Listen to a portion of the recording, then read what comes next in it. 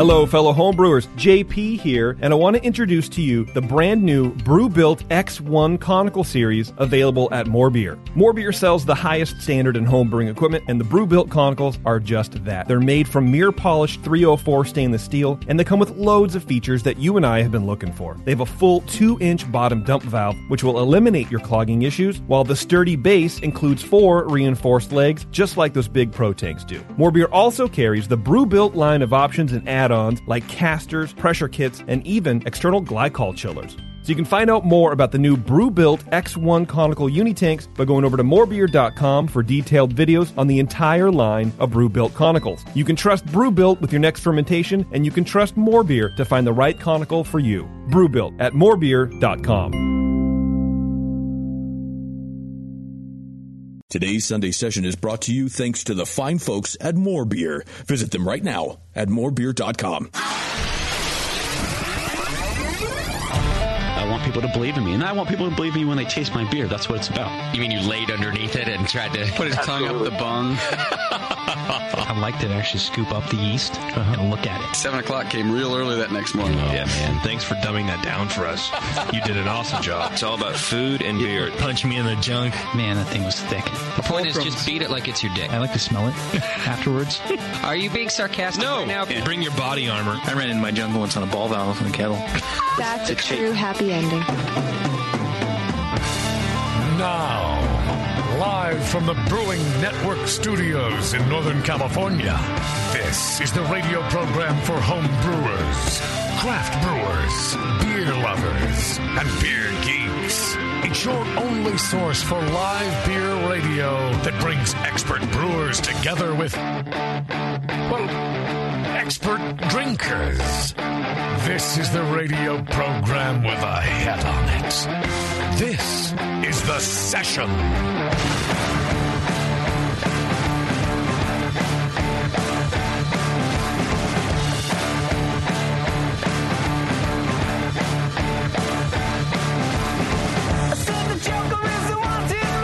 All right, everybody. Wow, what a night we have going for you here tonight. And as always, things fall apart right at the moment we're having a big night. We've got Russian River Brewing Company on the program with us tonight. Sure do, and their beers. And in the meantime, we've got 20 taps of their beer right here at the Hop Grenade. So if you're local, I'd turn this show off right now and just come down to the studio, come down to the Hop Grenade. Let's do it tomorrow. I've only gotten through a couple of them so far. I had to have the beatification. It was good? I didn't want to miss out on it. One of my favorite sour beers on earth. I haven't had a beer yet. I got stuck in here, and then I forgot to. I didn't want to wade through the crowd, so right. I'm just here. Yeah, it's busy out there. It's going to get really busy. We'll take a break soon, and maybe you'll be able to get a beer. Maybe. Probably not. There's a line at that bar. Come on out and check it out. We've got both Vinny and Natalie Chilurzo on the program with us tonight. It'll be Natalie's first appearance on the BN. I didn't know that. Yeah, it's kind of exciting.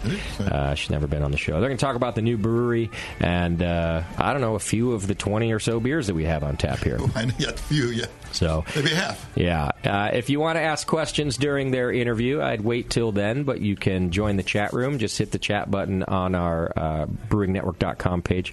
Don't put them in the live stream chat. There's a chat where you're watching the video, and that's not the best place to send your questions. It is not.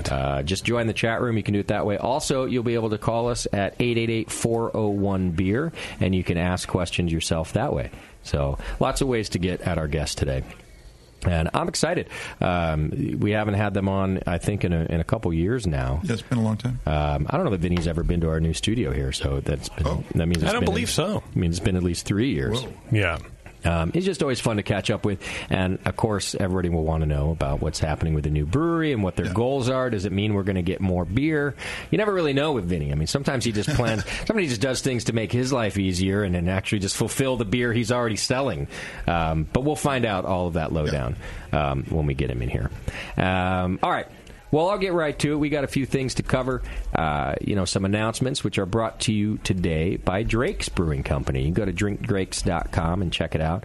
They've got their first Fridays starting up again. The next one is on Friday, April 6th. It's a benefit for Bike East Bay. First Fridays down at Drake's are a good time. Tasty's been before. Yeah, great tradition. And you can go down there and it's a little beer fest on every first Friday that they do. Yep.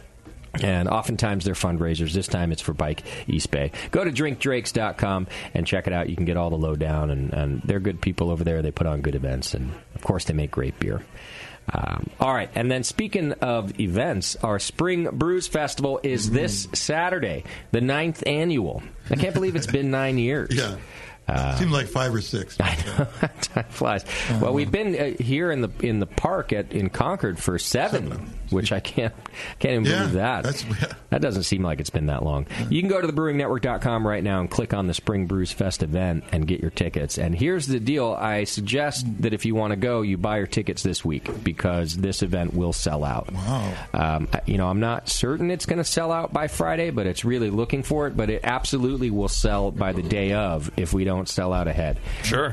So if you don't want to wait in line for nothing, we're going to send everybody to the same line. And you could wait in that line for a while and then get to the front and find out we don't have any tickets left. So I wouldn't do that if I were you. I'd go to thebrewingnetwork.com right now and get your tickets. We have more breweries than we've ever had before. We've got 62 breweries signed up. Great. We got Tasty's Tasting Room is back with a full lineup of homebrew. Full lineup, for sure. Which is great. I have 2 myself.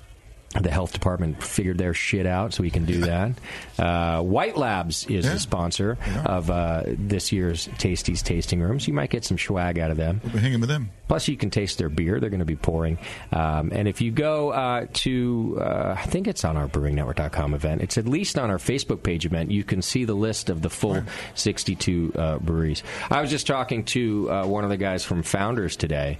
A lot of the breweries, bring special beer out for us, and they're going to pour KBS this year from Founders, and we're the first event to have it. I think the beer is being released the day before, but we're actually the first people to pour it out. On here. draft or bottles? On draft. On draft. Wow. Yeah, on draft.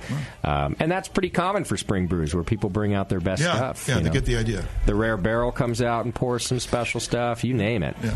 Yes, JP. What's a KBS, and why do I care about it? It's something breakfast stout. I forget what the K stands for.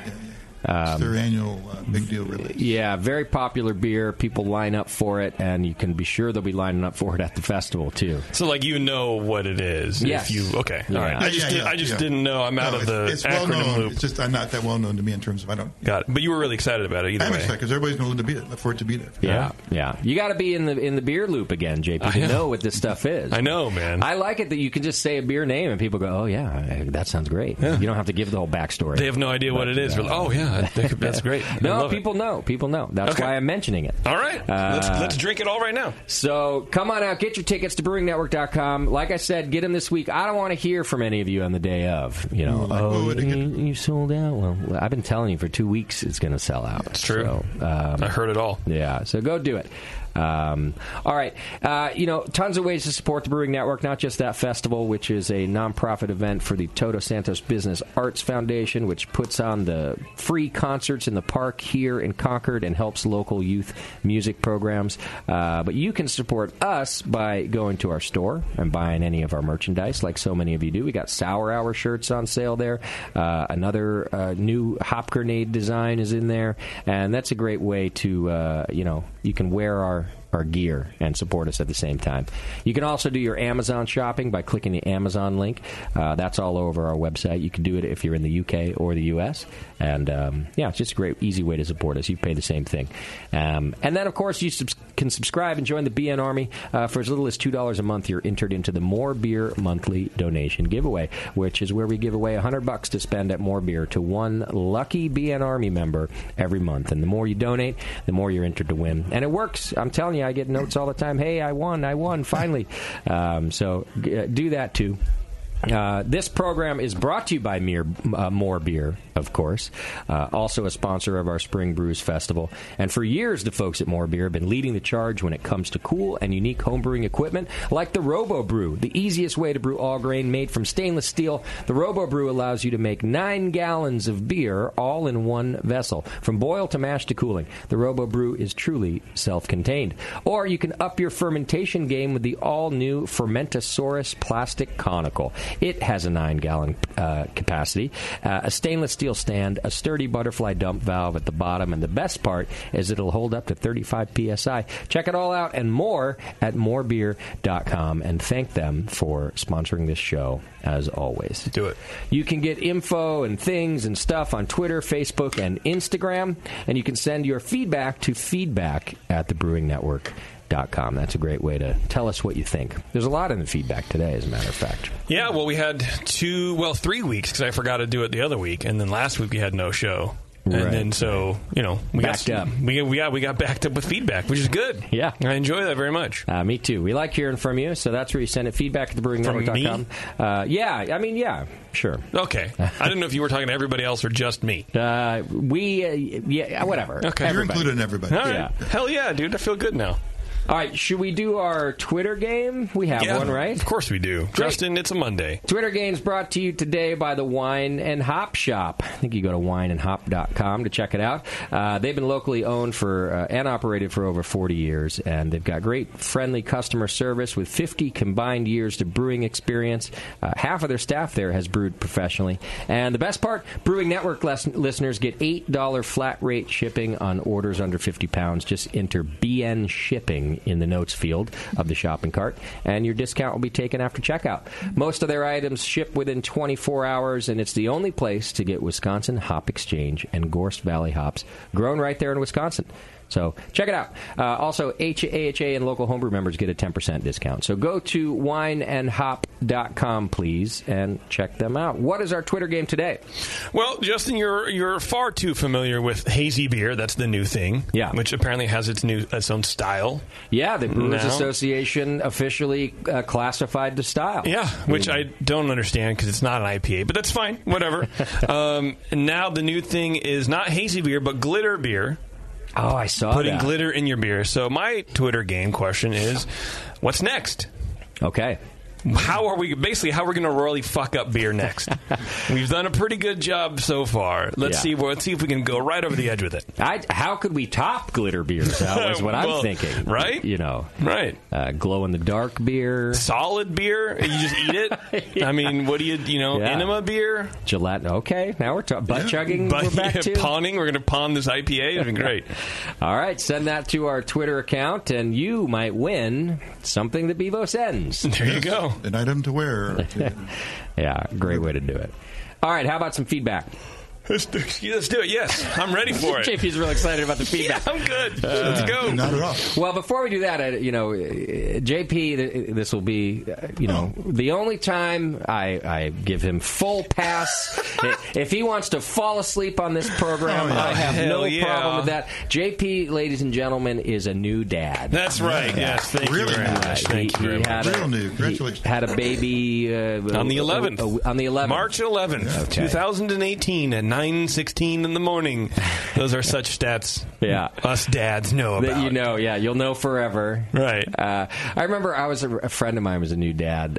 I was living at this house, and anyhow, I remember him answering the door with his kid, and some stranger was like, "Oh my God, how old's your baby? Like, 12 months? Like they made a or like 1 year?" And he's like, "Oh no, she's 13 months." I remember the person was like, and I'm in the background going, yeah, that's like basically a year. Right. But things that Dad know. He was like almost, no, not a year. No, how dare you ever assume? 13.2 months. Right. Until they're 2, you pretty much acknowledge their month age. No, I understand that. But no, the difference I understand between it's ridiculous. 12 and 13 is, it's a year. But it's a dad thing. It's a dad thing. And you're excited, I'm sure.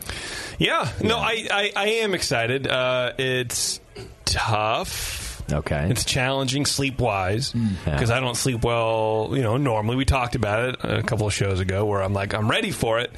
But you're never really ready for it because you're tired all the time, right? And you take naps and you trade off, and and then it's fine, right? But I don't know. So far, so good, man. Everyone's healthy and sleeping whenever they can and shitting a lot. And you had a little girl? Had a little girl, yeah. Okay, yeah. What's her name? Alice. Now, didn't you talk on the last when we started discussing names? Yeah. And Taryn was bringing up Disney-related names. You were like, listen, absolutely not. We can't do that because of us. That's true. That's true. Alice is a pretty Disney-oriented name. It is, but according to Taryn, so it was on the list, and then it got nixed. I killed it. I was like, come on, that's retarded.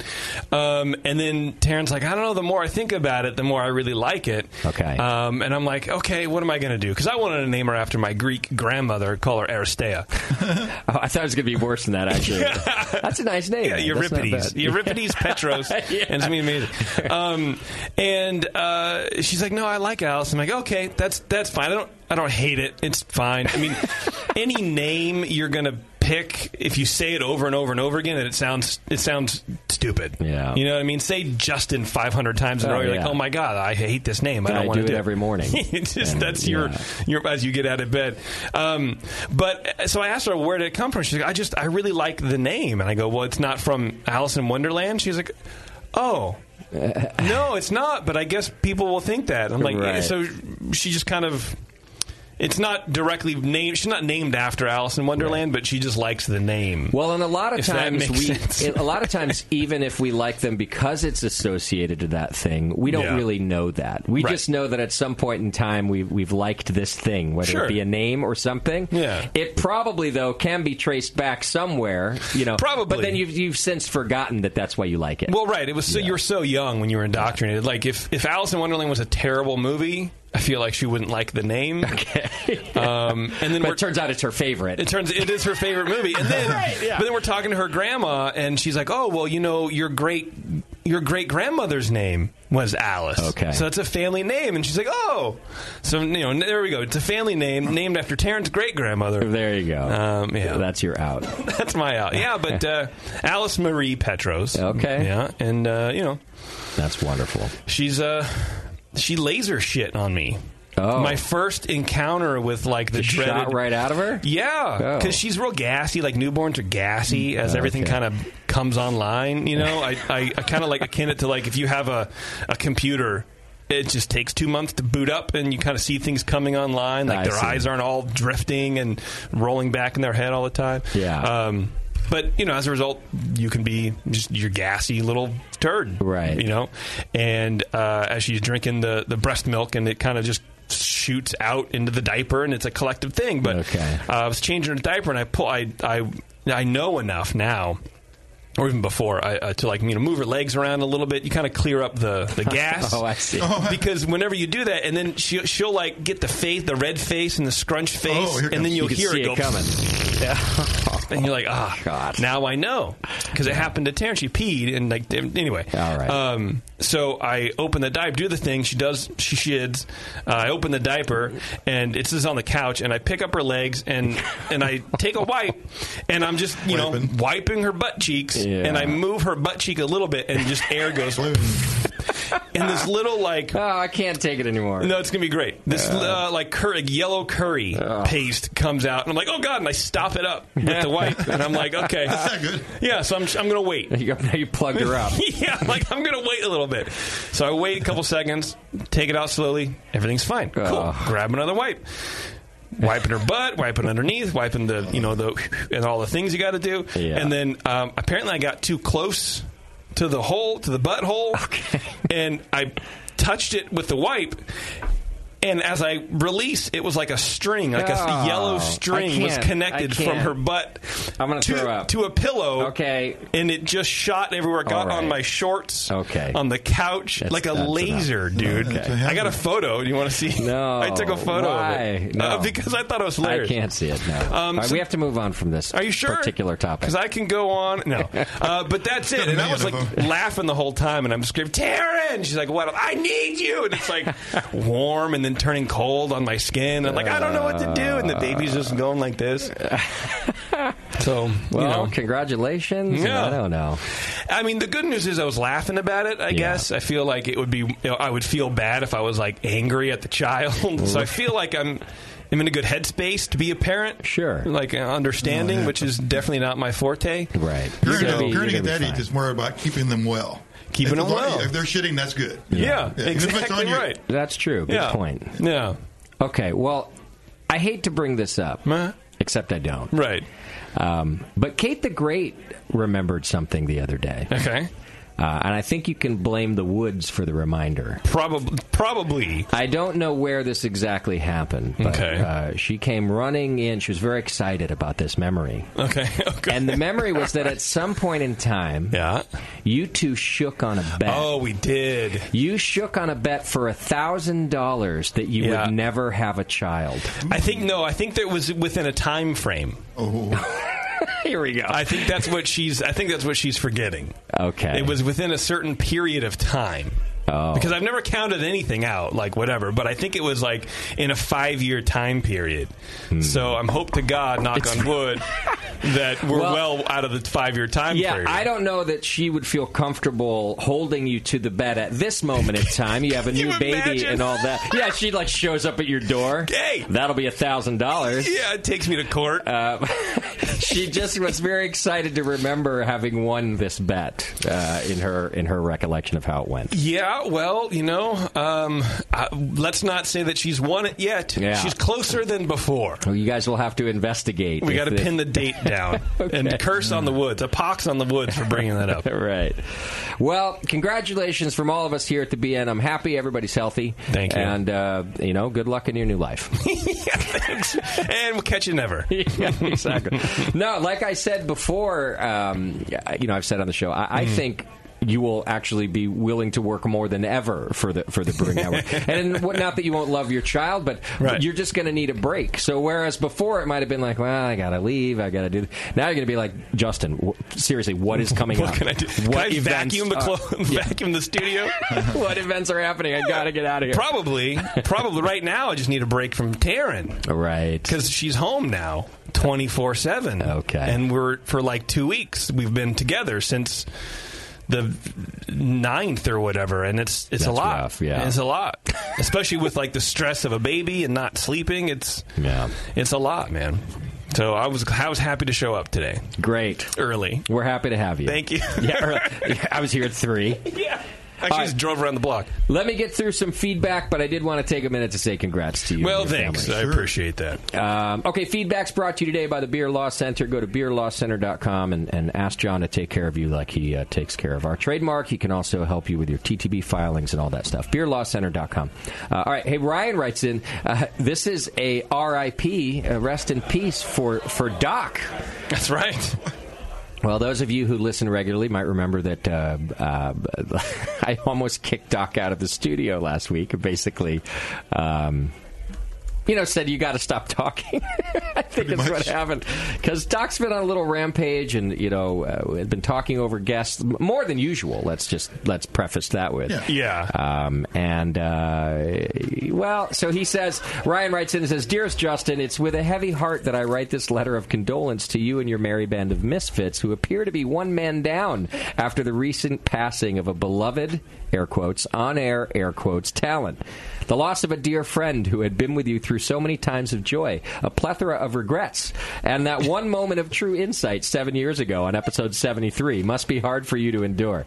I'm sure that it was a tough week as you contemplate the Sunday session airing live on Monday nights, but most likely downloaded as a podcast because, let's face it, who has the time to blah, blah, blah, blah, blah. Anyway, I want to know how much the Brewing Network... I want you to know how much the Brewing Network community loves you and your remaining team, plus the future Jippers. Yeah. I think as a shout-out to Alice. First Alice shout-out. There we go, baby. And we'll continue to stand by you as friends, colleagues, and all-around random humans who don't drink enough Pale 31.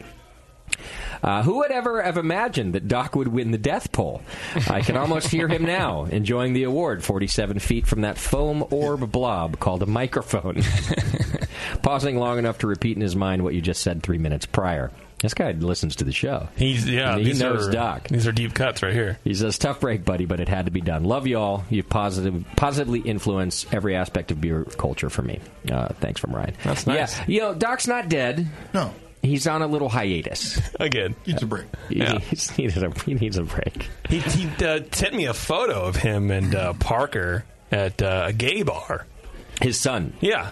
And he goes, it's Parker's first gay bar that I know of. And I told him that... I know of. I told him that they both look very much at home. Right. Yeah, the things that Doc shares with his offspring is interesting. Hey, man, well-rounded people, I'm sure. Doc will be back, eventually. But he needs a little break, that's all. Thank you for your condolences, Ryan. Josh writes in, Josh from Louisiana, what's up, Drunken Fools and Bevo? I had to write in after watching the replay of the Moxa Brewing episode, listening to Justin go on and on about the hop complexity of their beer hop collage, only to have him ask how many hop varieties were in the beer. And I almost choked when Justin finds out it's basically just one hop, Mosaic. After 13 years, some of us still can't work a microphone, and some of us can't taste beer. I almost choked laughing. Good laughs. Keep up the great work. That's true. After 13 years, I can still be really bad at tasting beer sometimes. Me too. And several other things. It's not much that I'm really good at, but I do those things as little as possible. Right. I'm really good at struggling to taste beer. Yeah. Anyway, thanks for writing in. Evan says, hey, the BN, I enjoy the show and all the insights into the different breweries. Love the August Shell Show and the St. Arnold Show. Both shows that you did, I believe, JP. Probably. St. Arnold, I don't know, but August Shell, yeah, for sure. Yeah. We had actually just got back from a Houston brewery tour and got to meet Aaron, the head brewer. I think he must be talking about St. Arnold's by happenstance. He just sat down with us and started talking beer. It was great to listen to a show with him a few weeks later. And he says the most recent show I listened to was Sierra Nevada. It's great that they're still doing great things this many years into the craft beer scene. I'm in Austin and get to try really great beers all the time here. JP and Beardy, y'all have got me really looking for those German-style beers. Just had a great Helles from Community in Dallas. I've had their beer. They make really good beer. And a delicious Kolsch from Hops and Grains in Austin. Nice. And he says either would be good on the show. I agree. Those would both be good breweries on the show. We'll maybe work on that. Anyway, keep doing what you do, he says, and thanks. David writes in about the brand new show Heads and Tails from JP and Beardy. It's titled, Is It the Most Praised Show on the BN? We haven't heard any bad things about it yet. That's true. David says, I wanted to congratulate JP and Warren, whoever that is, for the Charbet episode. Charbet? Charbet. Every BN show has its highs and lows. I've been listening for a long time, but in my opinion, this is one of the best I've ever heard on the Brewing Network. Well done and keep it going. Nice. So, yeah. Yeah, that dude Marco, he's crazy. He's a 13th generation distiller. Oh, wow. Like, his parents have been distilling since, like, the 1500s or some garbage. Like, it's insane, bizarre. Man. It's crazy. That's crazy. It's just in people's blood, man. All right, I'm going to skip over the next one just because we're short on time, and then the final one has a lot of questions in it for you, so I thought I'd give you guys a chance to answer. It's about making a real lager.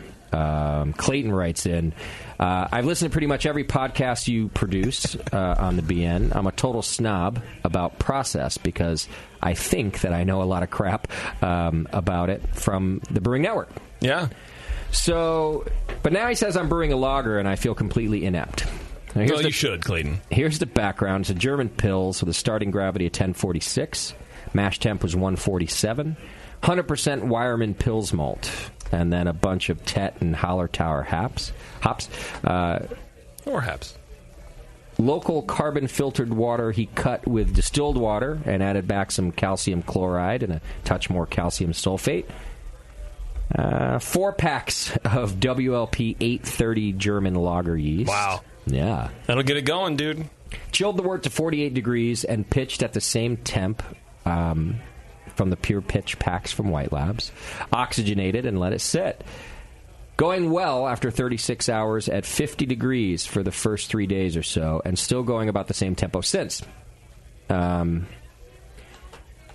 he does keep ramping up the temperatures. He's now at 64 after 3 days, I guess. Ugh. So, questions. How long is primary fermentation for a lager? I'll just do them one at a time. when it's done. It's relative, isn't it? What I recommend doing, and every lager I do this. I do a forced fermentation. Mm-hmm. That is, you basically take some of the wort, and you pitch the yeast into your wort, and then you take off a sample, put that back on the stir plate, and even heat it up. In fact, if you got a little extra yeast you didn't pitch, put that in there as well to make sure that if you underpitched, it's just going to slow down your regular ferment. If on your forced ferment, you'll have plenty of yeast, so you'll get to terminal on the stir plate with a little bit of heat. You'll get to terminal like in 24 to 48 hours. So then you know your terminal gravity. So you can just go down and take a gravity check, and if you're like 1024, you know your terminal's 1008. You know how close you are. Oh, that's a great way to get a little pre-measurement of what your terminal is supposed to be. It's the terminal gravity. It is. That's your number. Okay. Great advice. He wants to know if the tempo of bubbling, I assume he means the airlock or whatever, is the same or slower than in ales. Slower. You think it's slower? Well, probably depends. When you pitch 8 packs or 4 packs of yeast, it might not be. Well, because ideally you should have been fermenting at 50 degrees, Clayton, for 2-3 weeks. Come on, let's get over your life for a second.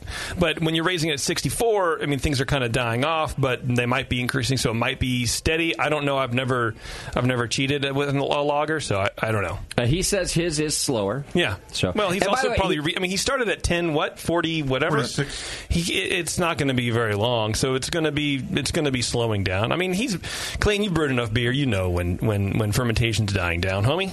You're good. You got this. Yeah, bubbler rates. It's a good way to measure it. I've seen people get get crossed up when, if in an really active ferment, especially if you have a lot of back pressure on your blow off, like you're using a blow off container, but you got a lot of liquid in it. Yeah. You actually build up a carbonation in the beer.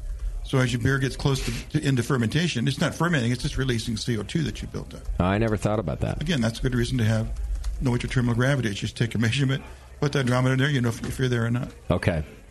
And then you partially answered this, but he does say, once I'm at Heikrausen, how many days before I start ramping up temps? And he says, I waited 3 days and then went 1 degree a day for another 2 days, then 1 degree per couple of hours until day 6. That's a lot of monitoring. Clayton overthinks a lot of things. You just a degree a day if you're gonna ramp up, because you don't want to stress the yeast out or anything else. Since the start of fermentation, or do you, like you said, you wait for 2 weeks at 50 degrees and then a degree a day? Personally, I would wait until you're almost at terminal, like 3/4 of the way, and then you raise up for your diacetyl rest. Got it.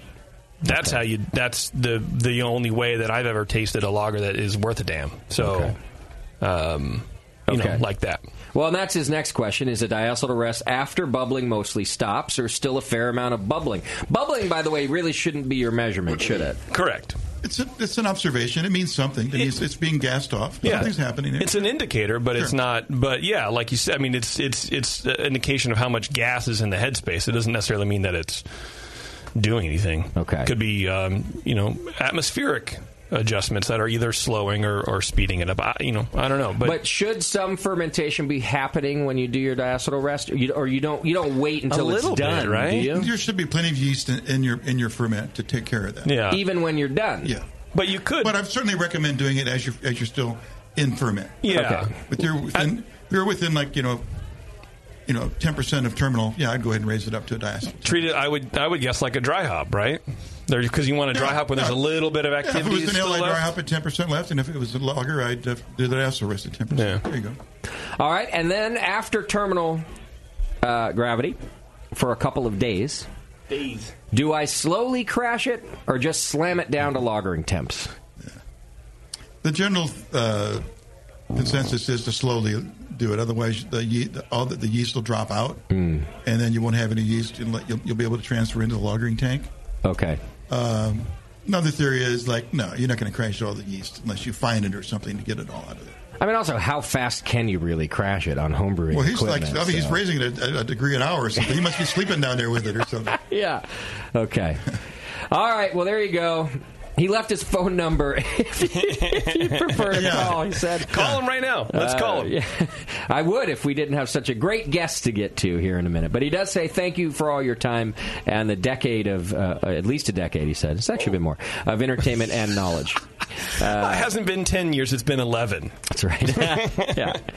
And that's from Clayton. He does say, P.S., suck it, Alice. Whoa! And he says he had to be the first one to give our new BN family member a suck it. Well, there you go.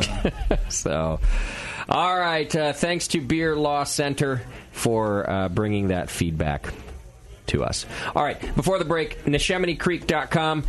You can go there to check out one of our favorite brewers in the Philly beer scene, Neshaminy Creek Brewing, who's been on the map since 2012, and they've taken home 4 Philly Beer Scene Magazine awards for Brewer of the Year in 14, 15, 16, and 17, and they got 3 Brewery of the Year in the same magazine. So brewer and brewery. 2-time GABF Vienna-style lager winner, and bronze for their smoke lager. So they got some great beer. They also have a large, expanded, and recently renovated tap room with 24 beers on tap. 18 of them are rotating and seasonal, and a variety of beer styles, from hoppy double IPAs to sessionable and poundable lagers, all the way to oak-fermented saisons and sour beers. And they give free brewery tours on Saturdays. Go to NeshemeneCreekBrewing.com and check them out. And I highly recommend you tasting their beer no matter where you are or what you're doing, because they make really good beer. All right. We're that much closer to having Vinny and Natalie in the studio with us. Very exciting. Yeah. I'm going to get a beer in my glass. We're going to get those two in here in the studio and save them from the crowds out there. You're listening to The Session. Hit our chat room on thebrewingnetwork.com or call us up, 888-401-BEER. We'll be right back. You're listening to the Brewcasters on the Brewing Network.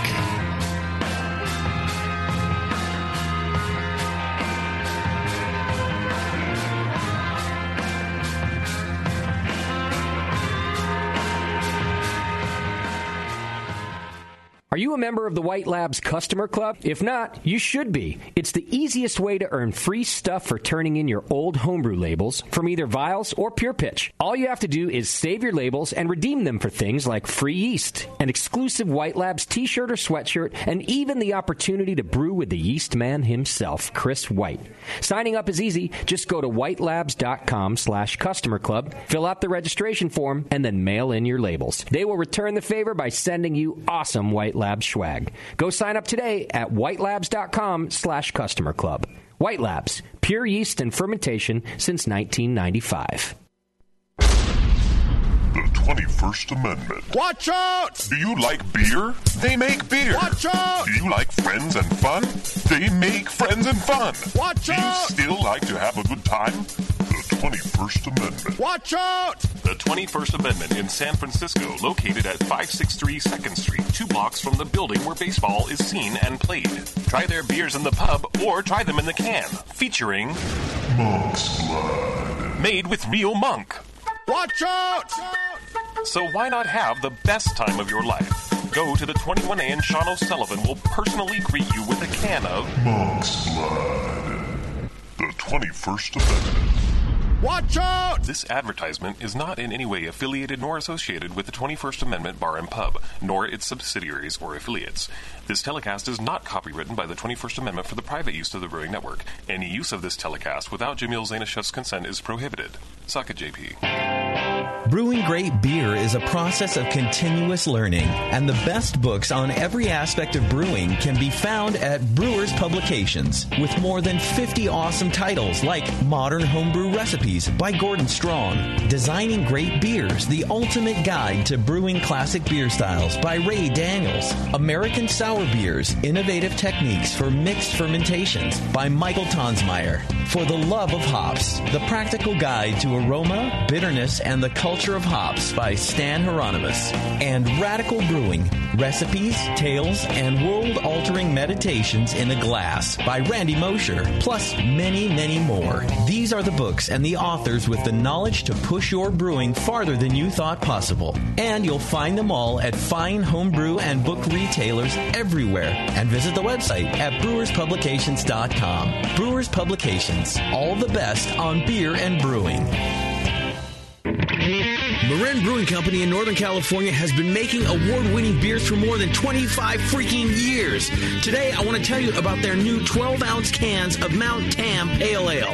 The good stuff, Mount Tam is bright gold, 5.5% ABV to keep you feeling good, and has been winning awards since 1989. If you're visiting the Bay Area, get your butt out to Marin Brewing Company. They pour tasty beers and serve great food every day until midnight. Come in for a tour, stay for the food, and pick up a 6-pack of cans of Mount Tam Pale Ale to enjoy at home, camping, biking, or whatever the hell you do.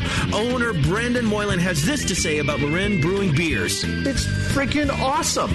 Marin Brewing has won more than 100 gold medals in international competitions. Check out marinbrewing.com for all their award-winning beers, food, and merch. Marin Brewing Company in Larkspur, California. Award-winning taste, refreshing finish. It's freaking awesome.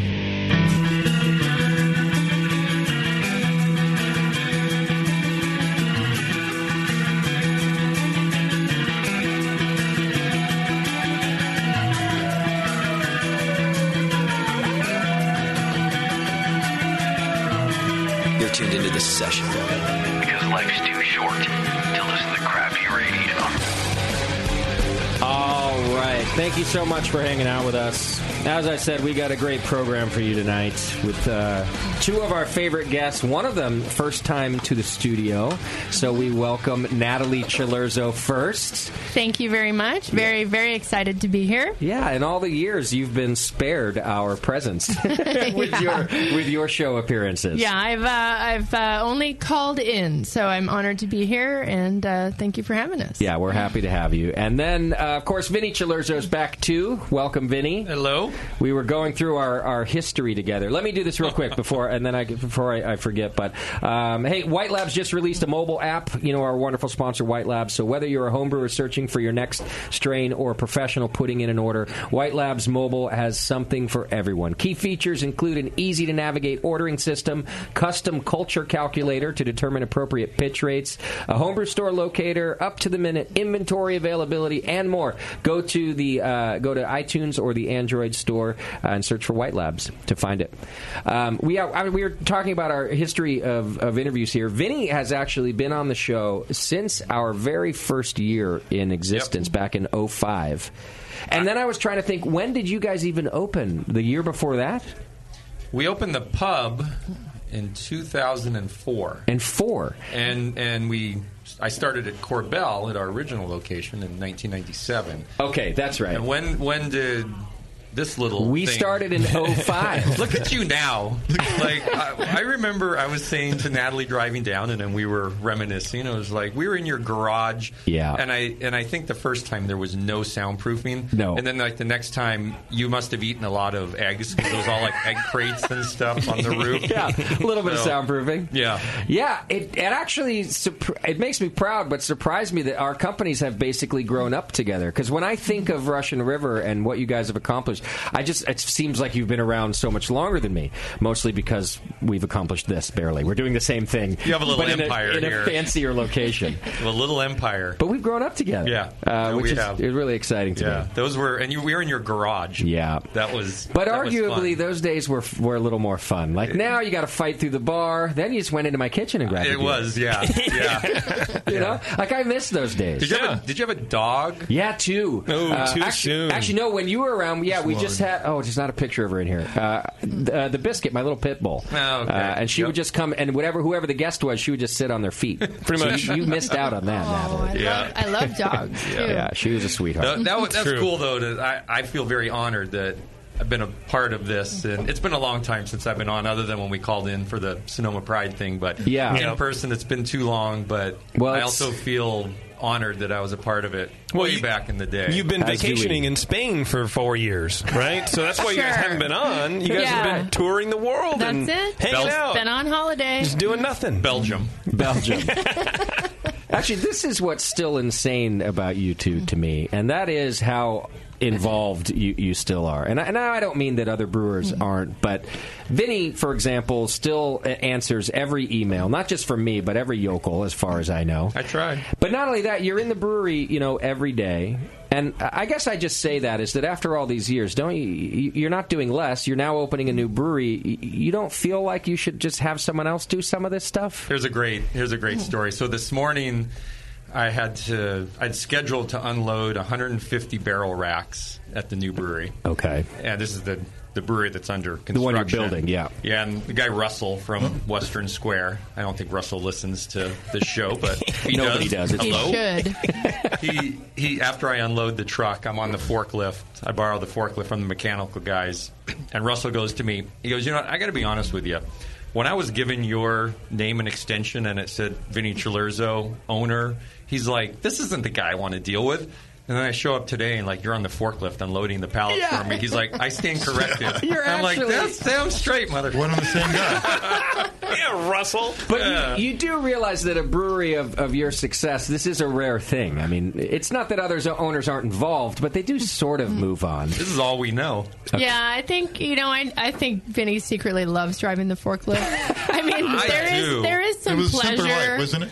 Yeah, there's some pleasure in doing something that doesn't require making multi-million-dollar decisions. That makes sense. Yeah. Well, imagine you're a delivery driver, clearly in the beer industry, or at least familiar with it, and Ken Grossman comes out and helps you unload a sack of grain. That would blow your hair back, man. I imagine it's the same thing. I respect it. I just worry that you two should retire and do something fun. This is fun. Okay. This is super fun. All right. We're still having fun. Good. So That's don't worry. good, man. So you have this. I used to deliver down in this area. This was the end of my route. We call this the Far East Bay where you're at. Oh yeah, so do we. Where we're from. It's out here. And loop around and hit some accounts long before the hop grenade. But happy we're delivering here now and we're other accounts. And we're so far out that even Brian Hunt wouldn't deliver it to us when we open this place. He's like, oh, that's Far East Bay. Yeah. And that guy, he drives everywhere to used to, but even he's delegated that. Yeah, that's right. Yeah. Well, he's much, much older. That's true. It was time for Brian had to relax. So you have this. He did have to relax, man. Right? You have another. I say another because you guys opened a brewery. Aside from the pub, what, 5 years ago? 10 years ago. Oh, it was that long ago? Yes, it was. Okay. Yep. Mm-hmm. 10 years ago, you opened a production brewery. Mm-hmm. And my understanding was that even then, it wasn't even really to expand. It was to fulfill the demand that you already had for your beer. Is that about right? Pretty much, yeah. So the plan was we would open the brew pub and then with cash flows from the brew pub, start building our business, do a little bit of self-distribution, and then eventually, hopefully, if things were going well, open a production brewery, which we did 4 years later in 2008. And so with the production brewery, we were able to start packaging our beer. We were able to start bottling it and kegging it, and then taking on a little bit of distribution outside of just our backyard. And so that, we're able to do successfully in 2008. But really, since 2004, when we opened the pub, we've only grown from, I'd say, about 2,600 barrels, maybe that first year, to 17,000 barrels last year. So our growth has been so slow and organic that this next move it's a big one, but it's still only about 2 to 3 times as much beer as we're making now. Okay. So we're still doing things the way we do them, which is slow and organic and comfortable for us. But it just takes us a while to do things. Sure. Well, I don't want to skip over one step that if I were you guys I would have found like the most frustrating step, and that is you opened the production facility in 2004? 2008. 2008. Mm-hmm. That's right. 2008. Sorry.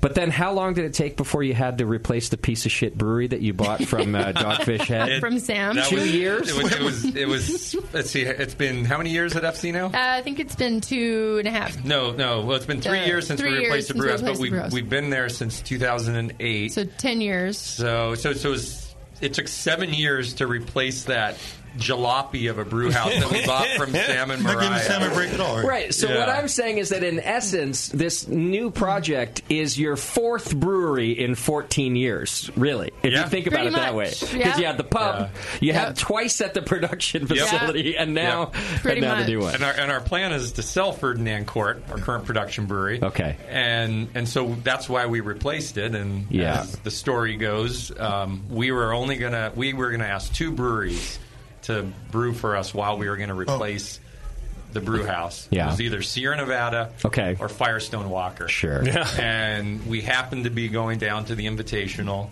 And so Natalie and I said, okay, we were planning it all out. We were all nervous. We're like, okay, let's get Matt and David Walker together. And we always stay with Matt and Allison at the Invitational, which is always fun. And we're like, we'll get them together and we'll ask them together. Well, the weekend went on, and we never had them together. And finally, we're all out to dinner, and Matt's at like that table, and David's at like the other table. Yeah. And so we asked David, and before we could even get the question out, he was like, whatever you want. And we're like, okay. And of course, we love Sierra Nevada. Like, Ken is our mentor and whatever else, best friend. Yeah. But Firestone was actually a really good fit because they're a 50-barrel brew house. They're a pellet brewery and IPA maker. Right. And so then typically the night ends and Allison goes to bed, and then Natalie goes downstairs and goes to bed. And Matt and I are up like drinking, and we still haven't asked Matt yet. Oh, right. Does he know David said yes at that point? No, he doesn't know that David has said yes. He doesn't even know what's coming. He doesn't know what's coming. And I said, hey, I got something to ask you. Yeah. And I'm like, so, we're going to expand the brewery in a few years, and we're going to need to replace our... He's like, yes. Like, I haven't even asked you. Yeah. He's like, whatever you want. My brewery's yours. It was literally that quick. Wow. And I want to brew brew malt liquor. Another Pivo for us. Yeah, that's right. A celebration Pivo. So that's cool. That literally is how it happened. And he was like, that was it. What a great gesture. Now, why wouldn't you keep the existing production brewery? Surely you can sell enough beer to run them both. Well, that was a good airplane joke right there. Stop calling me Shirley. Yes. We're able to accomplish everything we need at the new brewery. So we don't need to have a third brewery that we've clearly outgrown because the Windsor Brewery is a one-stop shop. It's an 85,000 square foot production brewery where we can make our barrel-aged sour beers, and we can make our Pilsners and open-top fermenters and Pliny the Elder as much as we want, other things, and have an R&D brewery and have a bigger pub and have et cetera, et cetera, et cetera. And so we don't really need a third brewery. Yeah. Plus we need the money. Okay. So there's that. So Got it. so we are still looking for a buyer for it. Okay. And we've got a couple of interested parties, but we're still trying to accomplish that in the next couple of months. Tasty and I will check our bank accounts after the show and see. How much beer could I make there? You guys are making about 17,000 barrels out of there? 13,000 13,000 barrels out of there now? If you don't make sour beer, you could probably bump it up to 15. More fermenters over in that space or something? No, just that you turn some of the tanks quicker. But more fermenters too if you wanted. That could take it. More fermenters would take it to like 20, 25,000. So you're looking probably for somebody that's already established, in a 15 barrel. That wants to move up and expand it. Yeah. That's what I always respected about him. He was a home brewer. What's that? It's like you went and brewed your beer at all these other breweries, right? And you never did go commercial. Oh, no, you are like the best home brewer I know. So how many brewers have you worked for? Bruce said one time, you've taken this home brewing thing about as far as anybody ever possibly could. Yeah. I mean, I got the care package from 21st Amendment with you on the can. Sure. Yeah. We've brewed tasty, Janet's Brown Ale. There's been, I've given up writing a bucket list of things I want to do.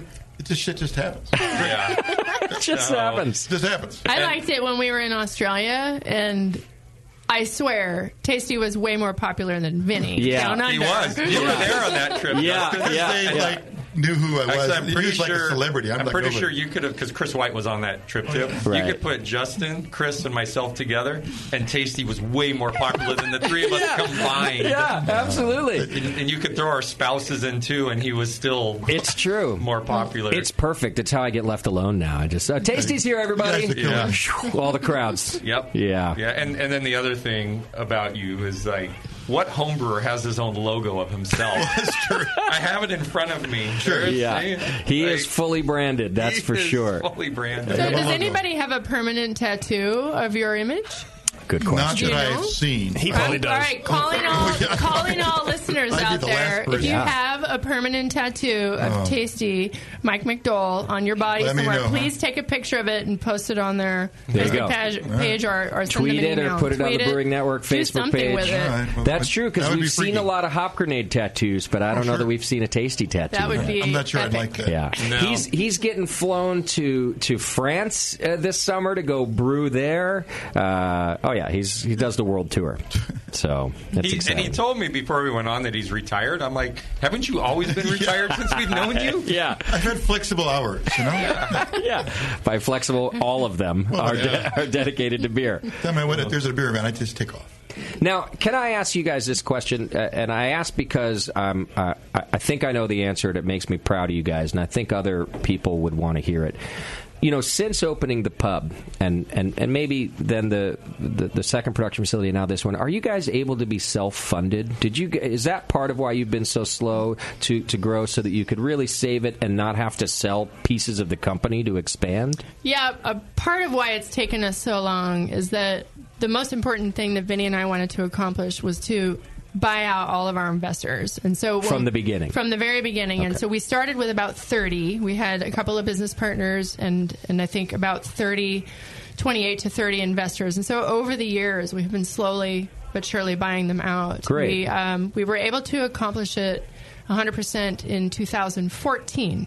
And so Vinny and I were then able to free ourselves to be able to explore the opportunity or the idea of growing our company. And so we decided to do it in a bigger way. And then it's honestly taken us that long to get a piece of property, because one of the biggest criteria for us was that we wanted to own the property. Smart. We did not want to rent anymore, because it's not only part of our financial security for the future, but we don't want to be beholden to anybody. So we're not right now. We're super beholden to a bank.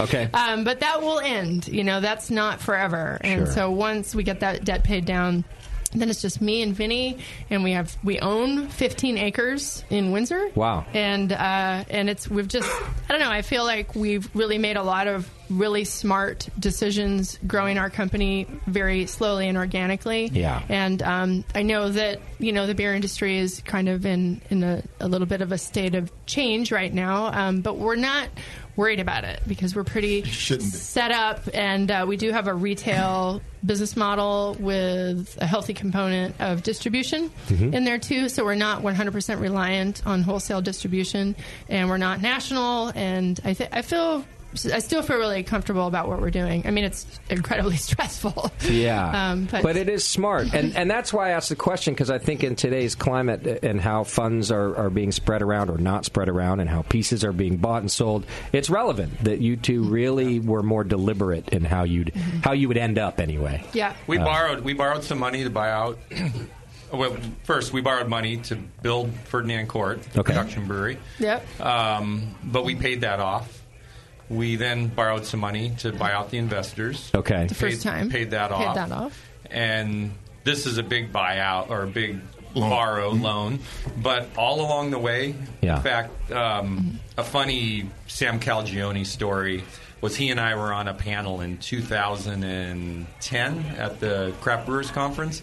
And I had told him about the younger, earlier that year, the younger release. That was the year that it went crazy. Yeah, it sold out in a day. Yeah, and we basically I told Sam that we had bought a tank, a 200-barrel fermenter literally from all the sales of that day. Oh, yeah. And Sam and I were on this panel, and he's like in his great ways, laughing and giggling. He's like poking me. Tell them the story about you buying a fermenter in one day.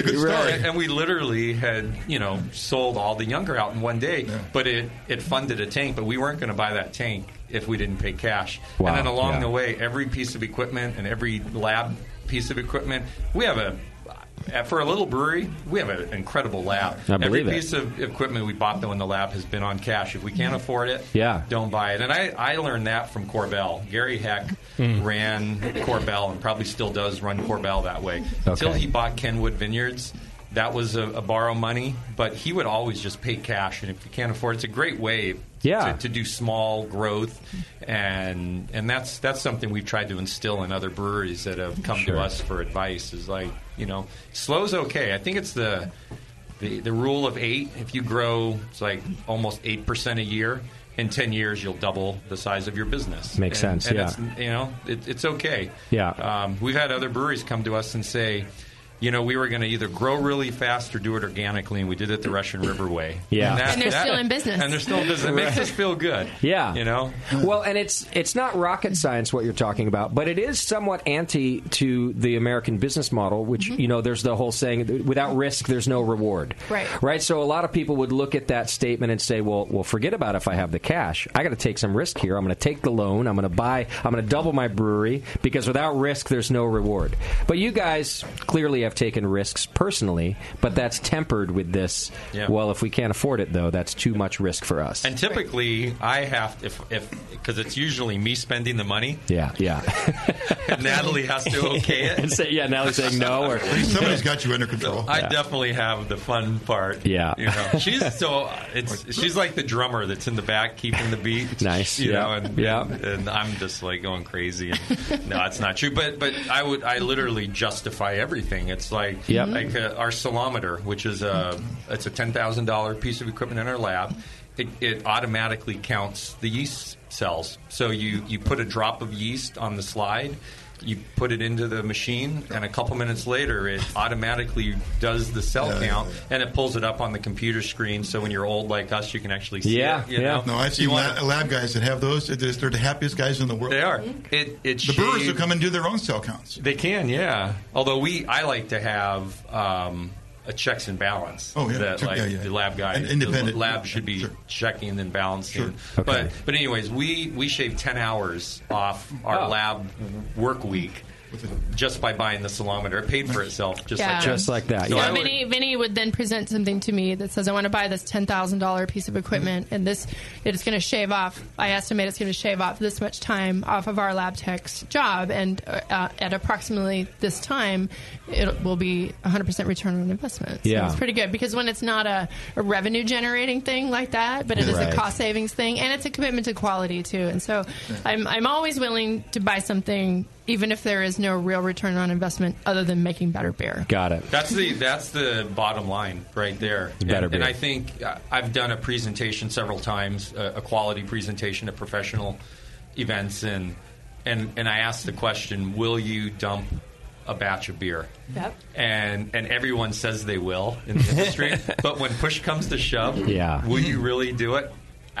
This sounds bad, but I bet more than half the brewers or brewery owners won't do it, because when you start running 10 barrels at so 10 barrels is what, like 320 gallons, and there's 8 pints to a gallon, and I'm a brew pub and I sell it for $5 a pint. You're like, holy crap, that's $50,000, whatever it is, and it's way so much more money. than half won't do that. And what's cool is that every once in a while I get an email from a brewer, and they're excited that they dumped a batch of beer. They're like, I saw your presentation. It's a badge of honor. Yeah, they want to let you know. I swear I did it. And the best badge of honor for me was we make this beer that we sell almost exclusively just at the pub called Hopfather. We make it maybe once a year. It just came back on Friday.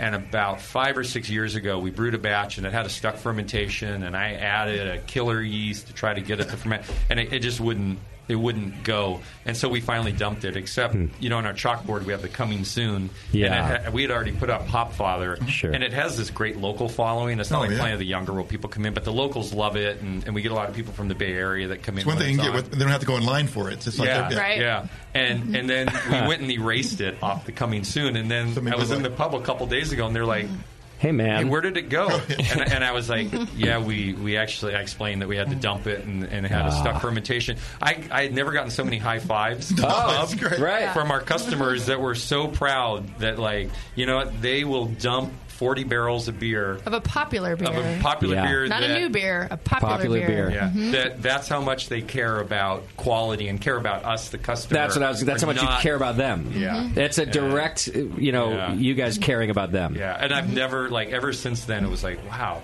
We didn't think twice about dumping it. But I didn't think that would be the reaction. I've heard Brian Hunt say that, too, that he's gotten that reaction when he's told people that he dumped a beer for whatever reason.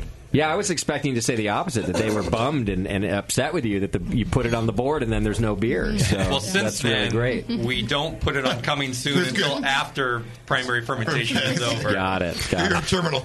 I've done the same thing with my homebrew. I've dumped a few batches of beer, but mainly because it was easier than kegging it. So the beer was fine? The beer was fine, but I just didn't want to go through all the work. And I was like, I was just lazy. That's what happens. Most homebrewers would say that about bottling, but kegging? Yeah. Kind of lazy. It's very lazy. Yeah. We're a lazy company, really. That's awesome. That's why our growth is slow. I almost didn't even tell that story. It was too much work. As he sips on his beer. I do want to talk about these beers before we have to take a break, but I do have one quick question for Natalie, and that is, you mentioned that Vinny has to present these purchases to you, and I'm just curious, do you make him it's like a formal presentation? Does he have to put on a suit and like a PowerPoint? I do a PowerPoint, and it's just you sitting on the other side of a very long table. Yeah, that is exactly what our evenings at home look like. Yeah, I would love it. I would love it if that Vinny comes home, he starts to talk about it, and Natalie's like, excuse me, is this a presentation or not? I'll meet you in the boardroom. Because I don't see your laptop out, and you're not wearing a tie. Yeah, where's my tea? What's going on? This isn't on my calendar. I don't know what's going on. Vinny's like, well, I just thought we'd talk about it. Nope. This is not presentation Send time. me an invite. Yeah. The invite on your Outlook. You're literally sitting on the couch together, and you get an invite on your Outlook. Right. I was just curious. This is how I picture your life. Oh, yeah. That's exactly what it looks like. The funny thing is we don't have a conference room at the brewery. So Not yet. And we all share offices. Okay. We literally all share offices. So, if we have, a high-level meeting, one of us has to kick our office mate out. Bring all the chairs over. Yeah, when we hired our HR director, Carolyn, a few years ago, we didn't even have an office, so we built a wall up in Ben's and Bird's office, our distribution guys. Okay. And so Carolyn has to walk through their office to get to her office. Get to her cube. Yeah. But HR needs an office. I mean, that's a thing, So, because if Natalie, for example, is going to come in and complain about you, she's got to be in a private room. Exactly. Sure. Yeah. But then Carolyn's office... I would love to see that file, too. Carolyn's office is on the way to the storage. Right. So, just passing through. High traffic. Exactly. Yeah. It's whatever you guys got. I assume the new building has offices galore, and you guys have now mapped this stuff out. Oh, yes. Okay. Yeah, actually, as of late last week, we have a floor, cool. second floor in the hospitality, which is where all of our offices. I climbed the ladder and took a picture. She hasn't been up there yet, but I was there on Friday, and I climbed the ladder and took a picture from her office. From her office. And the weird thing is our offices are a lot closer together than they are now at our current area. Somebody commented on that, I see your offices are a little closer together. Yeah. Getting along better these days, are we? Yeah. Well, a while ago there was a story on I don't know, it was the Brewers Association's website, and I think it was a Valentine's Day story of husband and wife teams. Okay. And one of Natalie's critical successes was, our offices are on the other end of the building. Yeah, makes sense. Every office will be shared with a fermenter moving forward, though. Yeah, that's right. going to be the caveat. That was next if we didn't move. I see. She was going to come in one day, and the cool ship was going to be in her office. I mean, because it actually makes sense. Each of our offices is 13 by 13 right now. Okay. And the cool ship that we're putting into Windsor is 12.5 by 12.5. That is perfect. It'll fit perfect. Yeah. Maybe we'll have to weld it into place. I honestly would not mind sharing my office with a cool ship. No, that would be okay. She could be like on a raft or the floating desk. On the floating. Yep. Really floating. Now we're talking. That'd be great. Well, we are going to talk more about the brewery, but let's talk beer for a second before we have to go to a break. So we have in our glass right now, is it Ron Mexico? We do have Ron Mexico. It's a pale ale? Yeah, it's a hoppy pale ale session. I hate the term session IPA. Thank you. That's fine. It's, you know what? What's a pale ale? The session IPA is a pale ale. Yeah. Hate's a strong word, my mom taught me. I'm pretty sure my mom's not listening, though. It's a marketing term, right? But, I mean, session IPA is a marketing pale ale. thing. But Okay. anyway, so this is a hoppy session ale. It's 4.5% alcohol. One of my favorite malts is an English malt called Simpson's Best Pale. Okay. Simpson's is a family-owned, multi-generation. Unfortunately, Peter passed away last year. Peter Simpson passed away, and he was a dear friend of ours, but an amazing malt company. So most of the malt in this is an English malt to give it a lot of malt backbone and foundation. But it's using this hop, HBC, hop breeding company 438. But within the beer industry, we call the hop Ron Mexico. Why is that? How did it get that Why name? is it called Ron Mexico? So our good friend Jason Peralt bred this hop. And his predecessor and his mentor was this gentleman by the name of Chuck Zimmerman. In his day, I always call Jason like the Michael Jordan of hop breeding. So we've had him on. He's an interesting guy. Yeah, he's cool. He has like 4 of our beers on tap right now up at his ranch because we have a bunch of his one-offs on, including Ron Mexico. But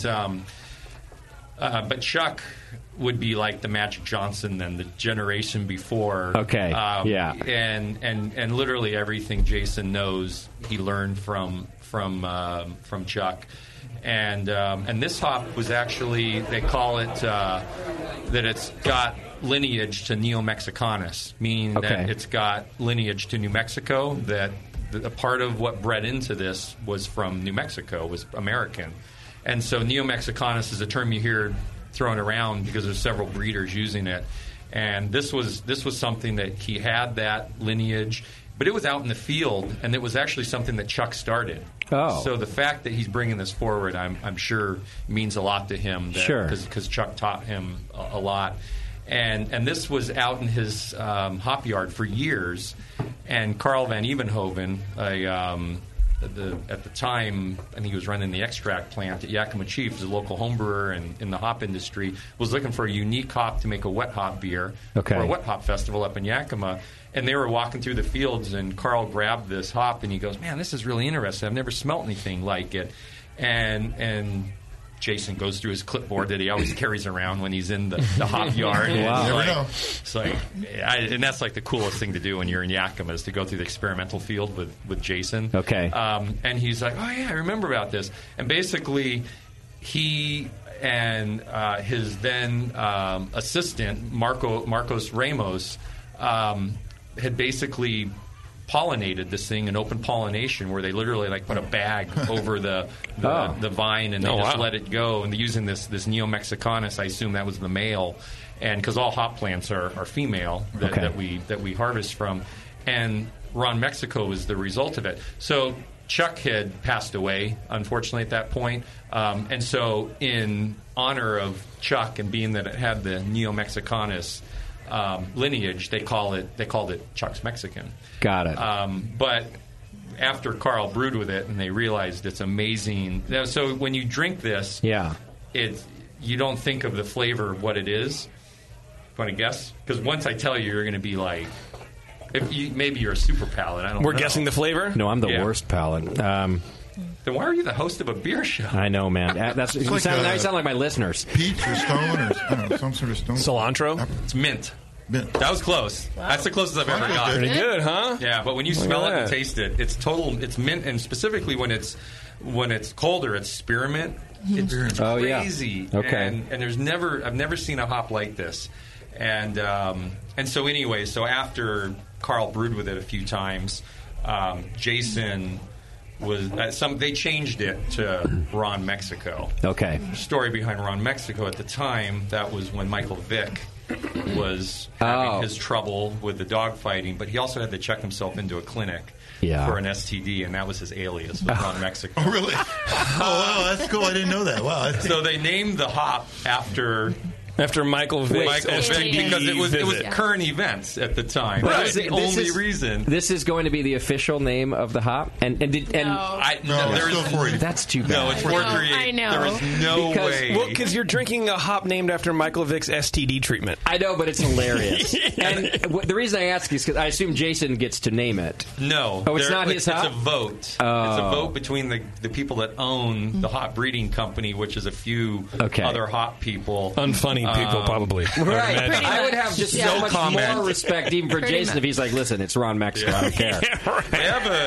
I'm just going to throw this out. We have one of the hops in Hopfather now is 6. Let's see, our hop is 692 that we love, so 682, and it's a 20% alpha hop. Jesus. And I told Jason, I'm like, you should name it Andre the Giant. Yes. So, what's wrong with having a little fun with these names anyway? Yeah. But anyway, so they nicknamed it Ron Mexico, and it has caught in the industry. And everyone in the industry, nobody calls it 438. It's they call all it Ron Mexico. I love it. Why would you? And the cool thing about the hop is that Jason also, when he brought it to me, and Natalie and I rubbed it with him in the field, and we're like, this is amazing.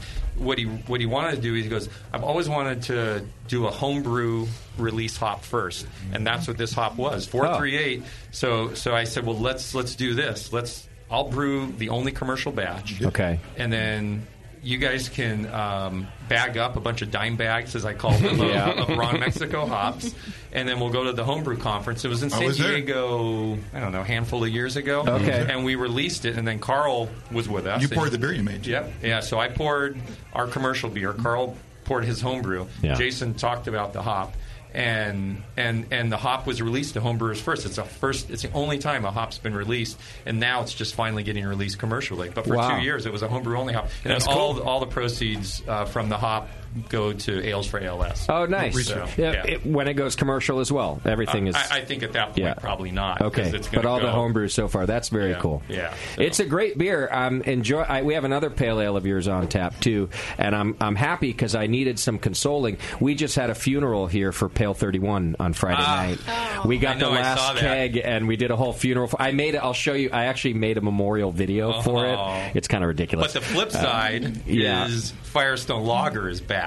And that's you had true. It yet? No, I have not. It's a Hellas, and it is spectacular. Matt was so nice to send us a couple 6-packs of cans. I'm okay with that trade. I know you're all right with that. You can use a good Hellas in the world, let me tell you. That's true. But I'm such a pale ale fan. This is a great beer. I like it. Yeah. I like how light it is too. It's kind of I don't even know. I guess it's a West Coast pale ale, but it's just it's not overly hopped or overly. Yeah. It's not overly anything. And it's there's very a good malt foundation. Oh, yeah. Good And that's that little honey sweetness to the malt. That's that best pale that we use. And I think that's something that consumers need to understand is that a lot of when you make a low alcohol hoppy beer, and so you've got maybe a little less hops, but you're still having a pretty good amount of hops. Yeah. But the malt we're adding, compared to what we add in Pliny, which has a ton of malt to get to 8%. Okay. But for this, we're adding malt that costs like 2 or 3 times as much per pound. Really? To get that malt foundation, which the best pale does. And so a lot of home brewers and brewers know, so like there's Glen Eagle, Maris Otter and Glen Eagle's I think one company's like floor malted version of it. But so let's say Maris Otter, and it gives you that super big, rich, nutty malt foundation. But to me, that doesn't play well with American hops. Okay, like this hop or a standard IPA hop. But the best pale sort of kind of does. Yeah, it kind of rides the line. It gives you the big mouthfeel. Without that grainy, kind of chewy thing. Nutty, biscuity thing. Exactly. And this special pale, you've got that in your other beers as well. And even Blind Pig, our IPA that You still drink that? All the time. I'd walk out. It's my fave. No. Yeah. 25% of the malt bill of Blind Pig is Best Pale, and I love Best Pale. We've been using it for years. Okay. And how does that compare with like a Golden Promise, which to me gives what you're describing a very similar flavor, kind of that sweeter on the edge? Yeah, I think Golden Promise is like between Best Pale and Maris Otter. Really? It's a little bigger than Best Pale. Okay. Which is why I like Best Pale so much. I see what you're saying. But there's not. I don't know how many homebrew shops sell Best Pale, but they should. Because there's an amazing malt. That's why I asked, because Golden Promise is kind of out there. Yeah. Not as much as I think it should be, but it sounds like Best Pale is, well, it's best. It's better. Yeah. Let's have to check that out. Yeah. Yeah, I wish they check did. that out, 'cause I love Golden I've got a Promise, Blind Pig man. on the ferment now that homebrew batch. And I wish I had this Simpsons beer, Simpsons malt, because I couldn't get it at my homebrew supply store. It's good stuff. Well, we have another beer here, but it's probably my favorite beer that you make, and I don't really want to rush through it. Do you think it can survive through a break? Yeah. A little 5-minute break? Yeah. Because it was also number 1 on the board out there, I noticed. Yeah, no coincidence there. I didn't request beers at all this time. I just said, hey, can you guys work on this event? And then your team was working with my team. I didn't know either. And they came and told me the list the other day, and I went, holy shit, did he really send beatification? So I'm really excited. That's what we're going to be talking about next when we come back from the break. And real quick, don't forget to go over to craftbeer.com, celebrating the best of American craft beer. You can go to craftbeer.com today for beer news, events, tasting tools, pairing suggestions, and so much more. We love them over there from the Brewers Association and craftbeer.com. All right, we're going to take a quick break. When we come back, we're going to discuss one of the best sour beers on planet Earth, in my opinion, beatification. Hang in there. It's The Session. We'll be right back. You're listening to the Brewcasters. On the Brewing Network.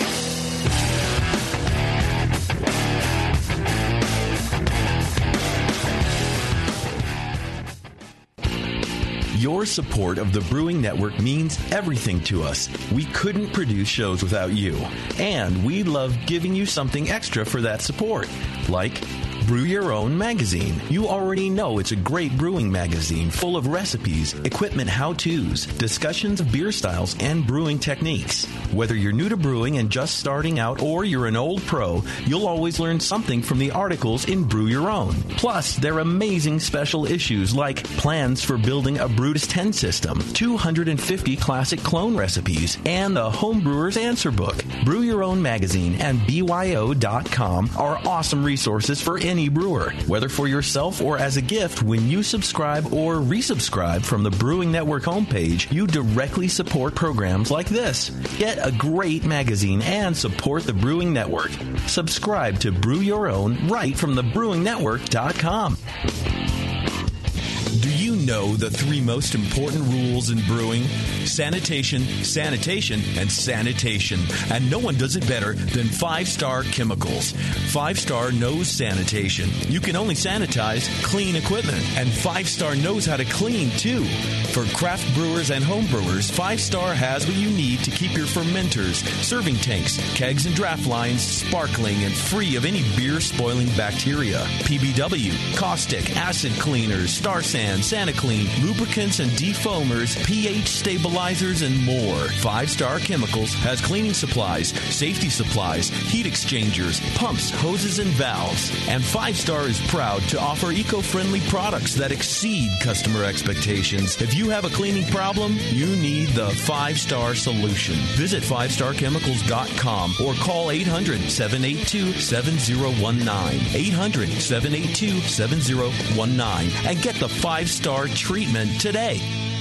Are you looking for a simple brewing system that's great for all grain brewing, but everything on the market seems to be full of compromises? Blickman Engineering has the answer. The Blickman Brew Easy All Grain Brewing System. The Brew Easy is a complete system with easy upgrades and a beautiful compact design, perfect for any size brewing location. At its core, the Brew Easy is built on 2 gorgeous Blickman Boilermaker brew kettles, a high-temperature March pump, and either a top-tier gas burner or the new Boil Coil electric heater. The Brew Easy adapter lid allows the pots to stack stack on top of each other, forming an efficient, strong, and compact brewing setup that comes in 5, 10, and 20-gallon batch sizes. Upgrade your Brew Easy system with full automated control by adding a Blickman Tower of Power temp controller, and make moving around easy with the Blickman Kettle Cart. The Brew Easy is modular. If you already own a Boilermaker kettle, you can build your Brew Easy by purchasing just the modules you need. The new Brew Easy all-grain brewing system. See it today at BlickmanEngineering.com and brew with Blickman quality on your new Brew Easy. Hey guys, what'll it be? I'm not sure. What do you recommend? A lot of people seem to like the Hefeweizen. Is that a German Hefeweizen or more of an American-style wheat beer? I'm not sure, but I can give you a taste. Okay, great. The Cicerone Certification Program certifies and educates beer professionals in order to elevate the beer experience for consumers. Unfortunately, not every bar is staffed with certified beer servers who can guide their customers through a beer list. Here you go, guys. Let me know what you think of the Hefeweizen. Oh, yeah. That's definitely more of an American wheat. But I can hardly tell because this beer just smells like sour butter. I wonder how long it's been since they cleaned the draft line. Yeah, and look at the bubbles on the side of the glass. It's filthy. Somebody should tell these guys about the Cicerone program. For sure. How about we head somewhere else for another beer? Your server should give beer the same respect you do. Request quality. The Cicerone Certification Program offers 4 levels of beer certification, in-person classes, and course books for beer professionals. Check them out at Cicerone.org. The Cicerone Certification Program. We know beer.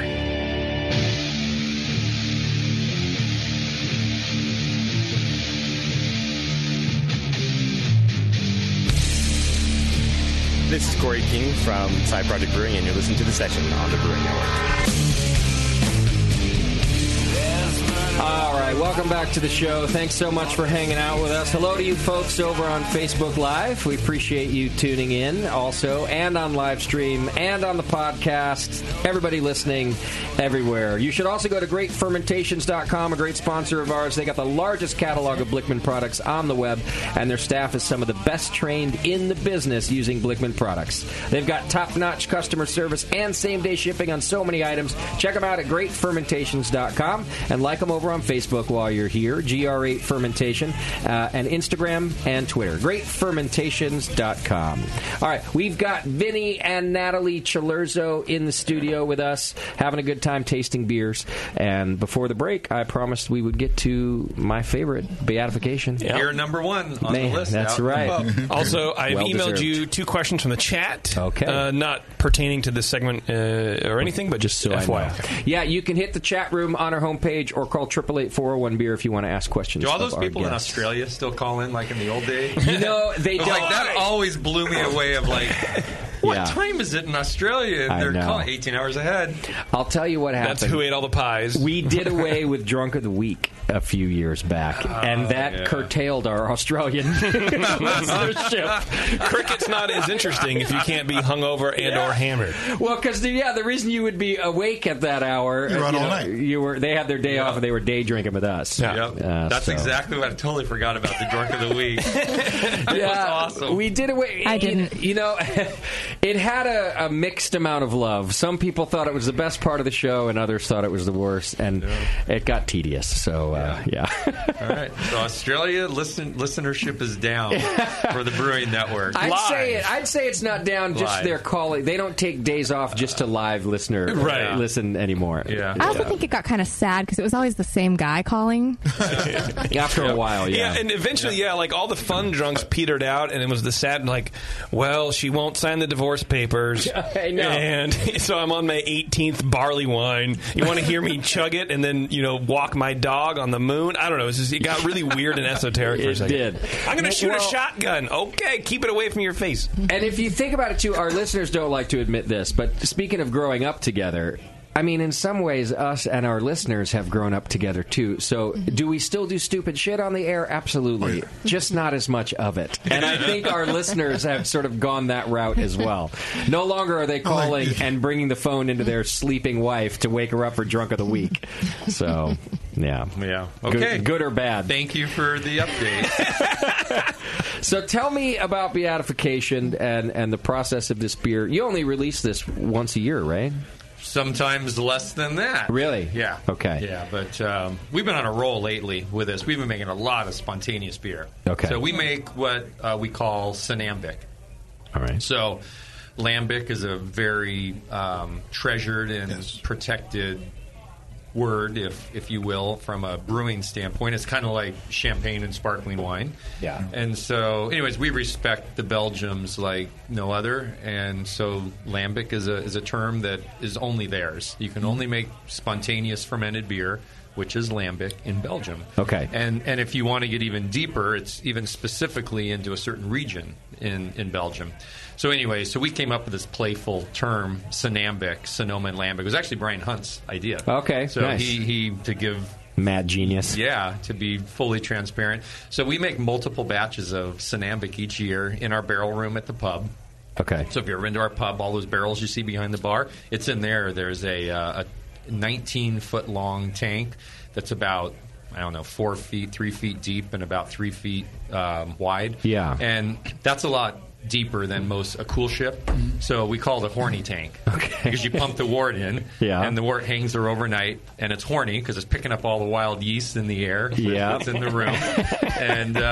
and then the next day we put the wort into the barrels. Okay. So if everything's going right, when we come in 18 hours later, the wort looks just like it did when we left it 18 hours ago. We do come in and mix it every 6 hours because different than a cool ship. A cool ship, you pump your hot wort in, and it's typically up in the rafters in the attic of your brewery. Right. And the cool air comes in and cools it overnight in the winter. With the horny tank, we're actually pumping cooled wort at 68 Fahrenheit, 20 C for our metric listeners here. Yeah, thank you. And I didn't know the metric system until we started building a brewery with German equipment. And then you had no choice, quickly, right? Yeah, and it's funny. Everyone on the project has a converter app on their phone. Oh, yeah. To convert. And like recently, the job superintendent for the general contractors, like, okay, the height of the tank is 300 millimeters, which is like 11.54 inches, and he goes 12. He goes, I'll just round it up to 12. I'm like, no it's got to be 300. Yeah. There's a reason it's 300. Wow. Whatever. Anyway, so back to the beer. So we take multiple batches of Synambic and make a blend. So technically, Synambic is our version of Lambic, and then our blend, which is beatification, would be Goose.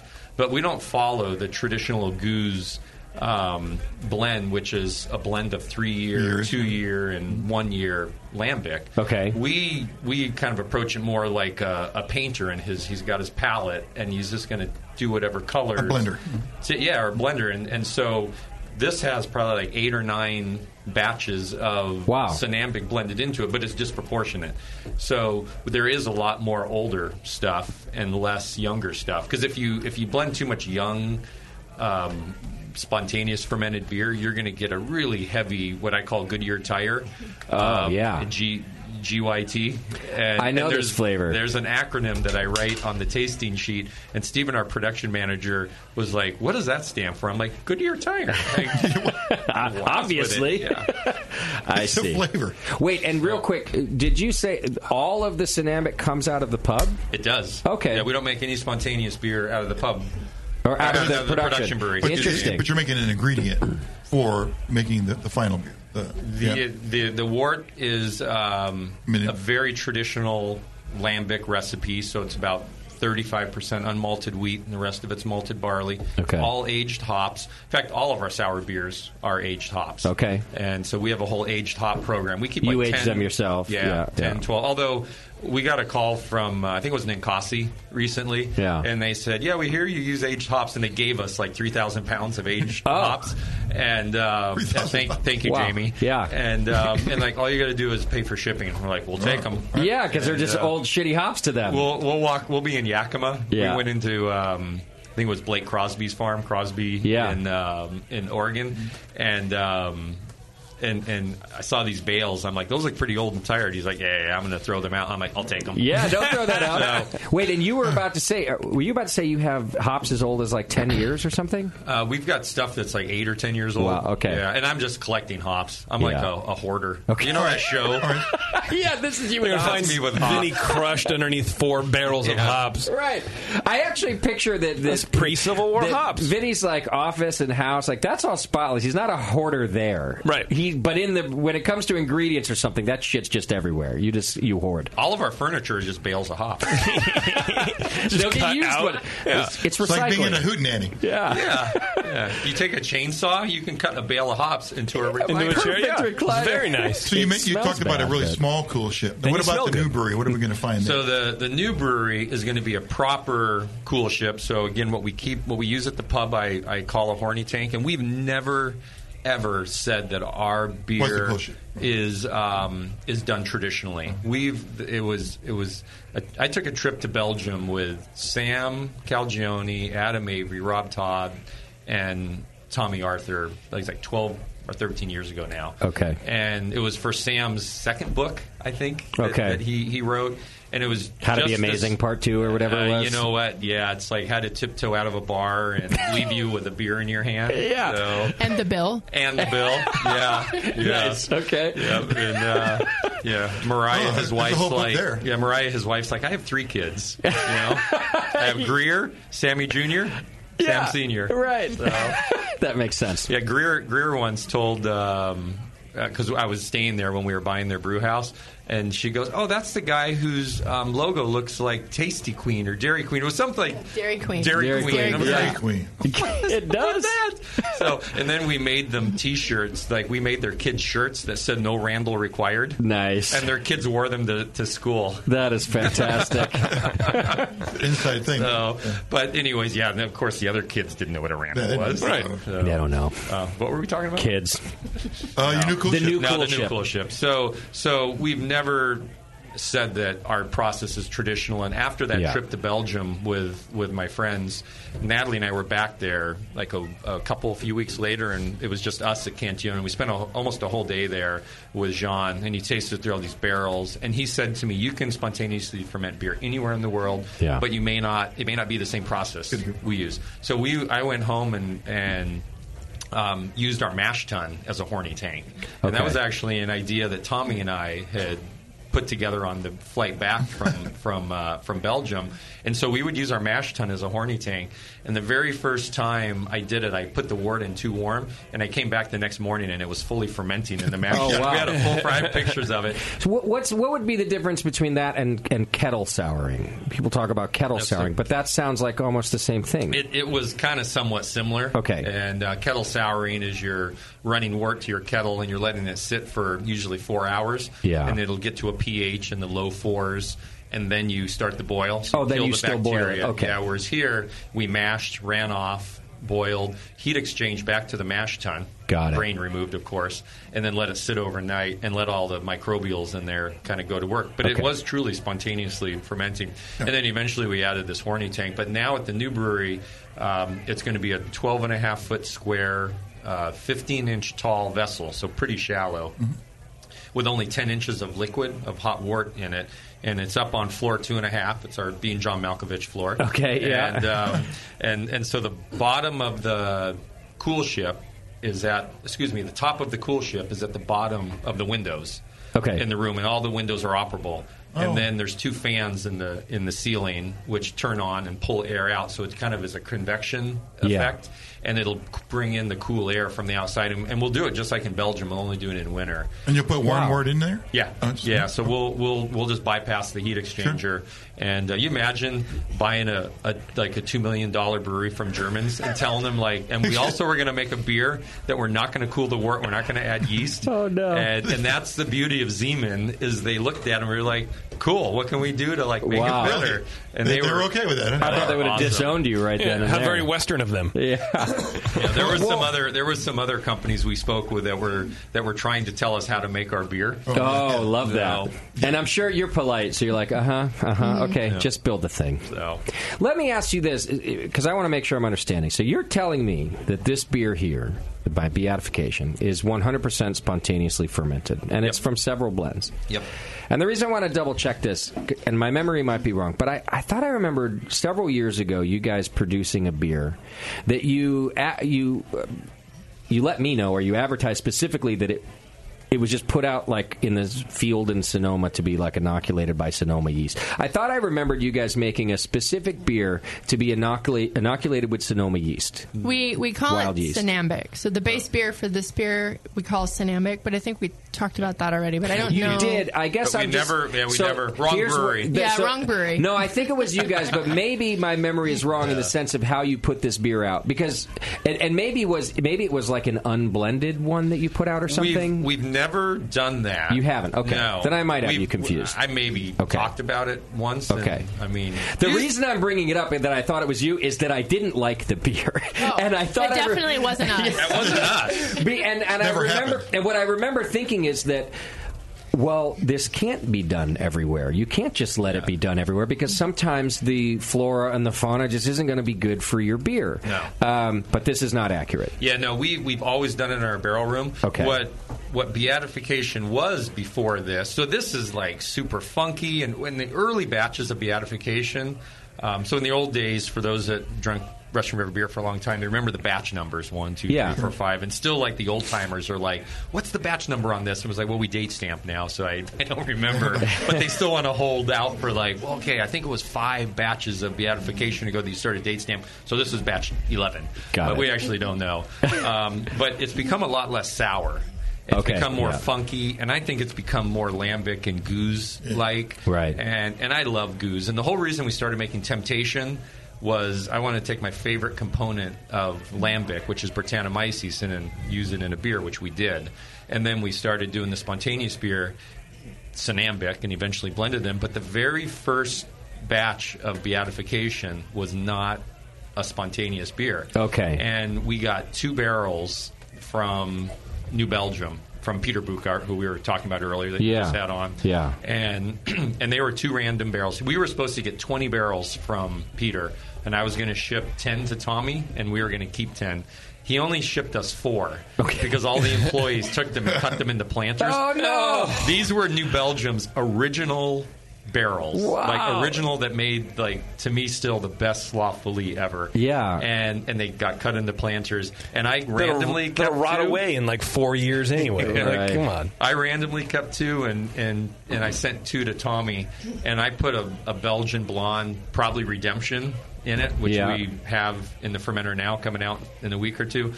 And Lauren Salazar, who runs the barrel program there, she was out visiting us, and she goes, "Hey, whatever happened to those barrels?" She goes, "Can I see them?" So we took them into her and whoever she was with into the barrel room, and she sees one, and she's like crying and cursing Peter Buchart at the same time. Wow. And it's PH1. The storied PH1. Yeah. And so, and I didn't know until a couple of years after Rare Barrel opened that that's what they had named the Rare Barrel after. I had no idea about that. Yeah. And I almost had tears when I was told that story. Yeah, what a circle. Yeah. And so the barrel is now being passed around.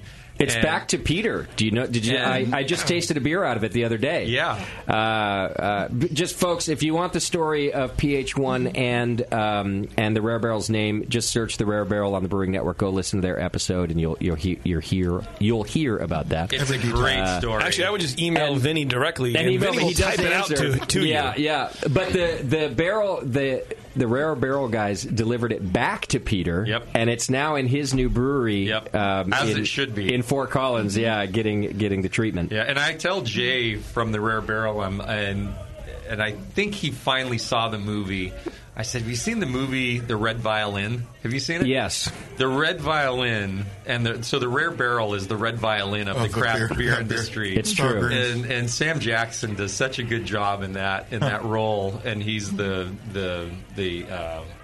what's his role? He's like valuing the appraiser. He's the appraiser. Thank you. Yes. And anyways, That's PH1. It's the rare barrel that's being now passed around, and if I hope that goes on for generations. I do too, and it needs a website now. It does. Where is PH1? It needs a Twitter account. I'll talk to Jay and Alex to see if we get that set up. But it's a beer with its own backstory. Yeah. But I was saying that this beer now is a lot less sour than it was in the early days. In the early days, it was bracingly sour. Mm-hmm. The first I time remember I that. made, so it would have been batch 2.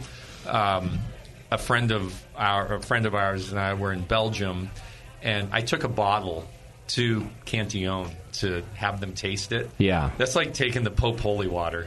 Like, seriously. Yeah, I would never do that. And they tasted it, and it was weird. It's like they were like, "Oh, are you going to bring your American lambic?" I mean, I would never put that on the label, and they didn't mean it directly. Sure, yeah. But it was cool having them taste my very first spontaneous beer, and it was inspired by them. What was their feedback? It was too sour. Yeah, okay. But they didn't spit it out. Now, did they say something like you easily could have blended out the sourness if you did the 1, 2, and 3 year thing like we told you, or did they just think it had fermented too sour? It just fermented too sour. Okay. And at the time, because of the process, it was always going to be sour. But now, the way we do it, it's super. Because that's the beauty of the blending, right? Like you could have taken one that had maybe was less sour or younger, and we definitely see that now with like 9 batches. Okay, going now, into yeah, it. yeah. But I like that we're doing it our own way. Yeah. And that I like even once we get the new cool ship going. Yeah. I don't want to just adhere to the tradition of 3, 2, and 1. If I want that, I'll go out to your fridge, and I saw a bone, I think, out there in your fridge. Yeah, there might be. Yeah. Well, let me ask you this, and especially speaking of the new brewery. You know, Jean from Cantillon, he used to say, I don't know if he says it anymore, but like if he moved breweries without all the shit on the wall to make his beer what it is, his beer would change. Mm-hmm. And you guys have been making these beers in the pub, and then I assume the barrels are held at the production facility. Yeah. But now everything is going to go to the new facility. Are you afraid the beer is going to change because you don't have all the same stuff? Bugs and critters? Yeah. So when we do our barrel beers, the Brettanomyces we pitch is it's a pitched quantity. It's a cell count that we do. It's so many, cells per milliliter, million cells, 2 million, whatever it is for that beer. Got it. But the bacteria is the dregs from Synambic barrels, which comes from the pub. So all the souring that happens at FC, the production brewery, is dregs that we grow up from those barrels. Okay. So it's a nursery there at the pub, basically. And it'll continue to be that. I never thought of it that way. But our barrel room, that little 200 square feet is a nursery. Right. That's the babies cool. are born. Sometimes in more ways than one. And then it'll supply Windsor with those same juices. It will. It will. And it's funny, I was talking to some of the guests out here earlier at the Hop Grenade, and we apologize for them. No. They were asking me about. We were talking about the sour beers and the funk, I basically said, like, as our bacteria house culture changes, so do our beers. Okay. We don't have our funky sour bacteria culture banked anywhere. Got it. It's as it changes, our beers change, and that's fine, right? I mean, it's the how beers you want are things. wild. Yeah. So. They still are similar to me, though. So I actually do. Maybe now, just because you mentioned it, I remember beatification being very sour. Yeah. But now, every time I open a bottle, I know, it tastes like beatification. Yeah, it still has. Of course, it's going to be different. Similar base, and for the other ones, temptation, consecration, and supplication, those are like 90% the same because we do very much treat them like a batch of beer. Okay. But if you think about it, the bacteria is still being. It's going to do its thing. It's still being grown at the pub through our nursery. Okay.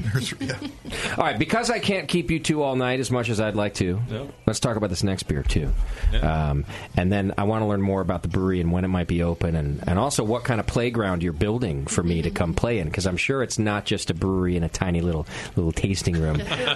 So I want to learn about that. But before our beer warms up too much, what's the next beer in our glass, Vinny?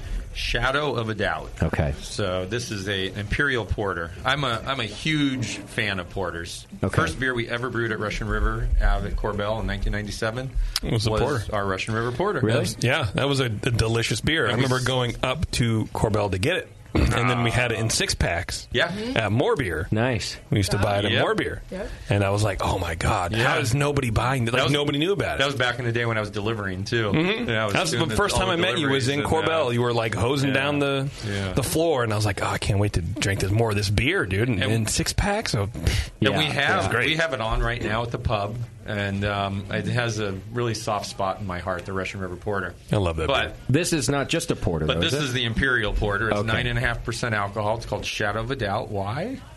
Well, for any film noir fans out there, Alfred Hitchcock was a big fan of filming on location, and he loved Sonoma County, and he filmed, of course, The Birds, and then another kind of lesser-known film called Shadow of a Doubt. I think it was 1943, and so he filmed a lot of it on location in Santa Rosa. Nice. And Birds was done there too? Yeah. Cool. Yeah, and so the old train station that's right down in Railroad Square along the Smart Rail now was also in the film, along with the old Courthouse Square, which is where our brewery is located. And so because we love old films and we love porters and we love history, Vinny always wanted to make a dark beer after this film called Shadow of a Doubt. Nice. Yeah, and it was Hitchcock's favorite movie he ever made. Really? And he said because it brought family and murder and mayhem together. And that was his line, paraphrase. Wow. Sounds very Hitchcockian. Yeah. You know what I mean? And he loved, it was his favorite. Like, if you Google Hitchcock's favorite movie, it'll bring up Shadow of a Doubt. Well, now I got to watch it, too. Yeah, it's great. It's a Good great thriller. movie. And the old house that the family is based around was just like a few blocks from the house that we just moved from. We used to live in pretty close to downtown. Yeah. And yeah, it's still there. And the bar that they show used to be a restaurant. I think it was Flavor. Was the Till bar? 2? Yeah, and the bar was called Till 2. Like, what a great name for a bar! Yes. You know, Till 2. It is good. So That's a perfect name. Just, we're going till 2. No, but where are you going? Till 2. Well, how are you going to be there? Till 2. That's really good. So, Vinny, how do you make a good porter? What are the elements of a good porter? So, yeast. That's part of it. Yeah. Now, I say the difference between a porter and a stout is roasted barley. A porter is more chocolate malt. You can use debittered, like the Wireman Carafa 3 is a great malt that has the husk removed. Mm-hmm. So what's the point of it's that? a soft. So the husk is what carries a lot of the astringency in dark malt when they roast it. So if you do a dehusked malt, the Belgians do it as well. You end up with a really soft quality. So this is chocolate malt, but also a good amount of Wireman Carafa 3 dehusked malt. Okay. And you can get that as a homebrewer. Can't you? Pretty Absolutely. easily. Yeah. Absolutely, sure. And then there's a good amount of Special B in it, which carries over from the Russian River IPA. Yeah. And then our secret ingredient. No one's listening, right? Nope. So. Nobody cares. Yeah. Nobody's writing this down. Just us. I'm barely listening, so I'm hanging on there. Yep. It's a small 70,000. Is honey malt. Honey malt. Oh, yeah. What percent? Wow, that is pretty old school.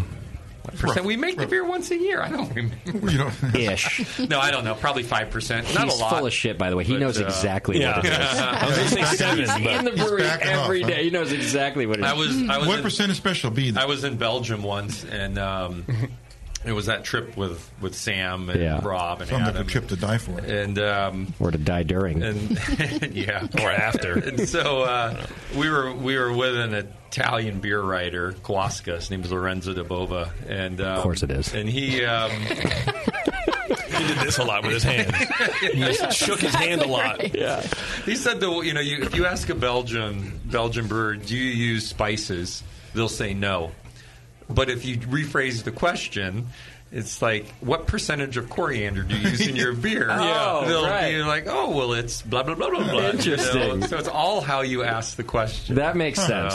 Well, and I just want to put a fine point on the Special B2. And again, I'm going to have to use my memory here, which apparently is fading. No, plug you in, dude. I thought it was tasty, and maybe some other here's talking about on the show, talking about being careful with Special B, that it could end up with some too much sweetness, a little bit cloying. Am I hearing that? Am I remembering that right about that particular Well, malt? this big statement is raising character. Yeah. And And if you taste this, it has a little bit of raisin character. Yeah. Which is what It's not excessive. It's because it's just a little bit. It's probably like 2 or 3%. Okay. So, but the unique thing about Special B is like it's roasted twice. I mean, think about the Belgians. They fry their fries twice. So why wouldn't they roast the malt twice? Good.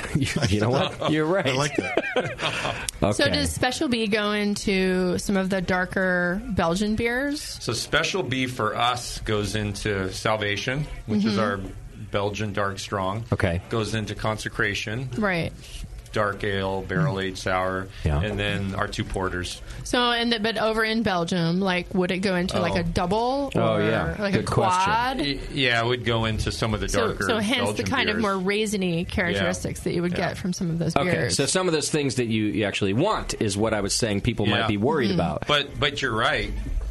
Whoever said it, you originally tastier. It sounds like a Doc thing. Or actually, it sounds like a John Plissé thing. I Like, just the way remember, back. and maybe You need just a little bit, because if you do use too much, you know it. When you, No, when it you know, overrides the beer. yeah. Goddamn Bastion has that character. Yeah, maybe it was even in discussion of that. I just remember at some point people saying just avoid Special B because you can get in trouble.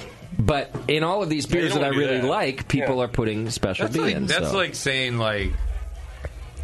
saffron. Like if you use too much, saffron's not. It's awful, yeah. And just a little bit Okay. is really nice. I love Special B. Okay. And what kind of yeast in this beer? Are you like Cal Ale almost across California the board? ale Yeah. used for anything non-Belgium other than our STS pills. Okay. Which is what I started with Here tonight. Yeah. Yep. Which was going to be a full-time beer when we Oh, open great! up the brewery. That's cool. Bottles and kegs. Because you'll have I'm space excited. to be able to lager and okay. A couple of open top fermenters. Okay. Oh, really? Why open top for lagers? You know, a lot of brewers and people that know a lot about beer will tell you that it's only open tops for ales. Yeah. But I think that a really good lager can be open top fermented, or you can improve your lager even more so, because you're already taking a beer that's super delicate, and now you add like no static pressure because there's no lid on the top. You're giving it a wide surface area. You're giving yourself the ability to skim all those little particulates and whatnot off the foam. So these tanks that we're buying, we have 6 open top fermenters coming from Gresser, and they're all 1-to-1 ratio, so they're as wide as they are tall. Yeah. They do still have cones on the bottom if we want to pull yeast. The bottom of these 6 tanks are all in one cellar, and then the tops are in each of their own room, so 2 per room. And then they've got yeast collectors next to it with a hole cut out in the side of each of the open tops For when you skim? with a little top crop. Yep, that you can top crop. So you're in there skimming, or it happens automatically. If it's filled to the right level. Yeah, and we've overflows in. Yeah, exactly. It overflows down this little chute slide, if you will. Yeah, and then it goes into a small yeast collector, which is also chilled.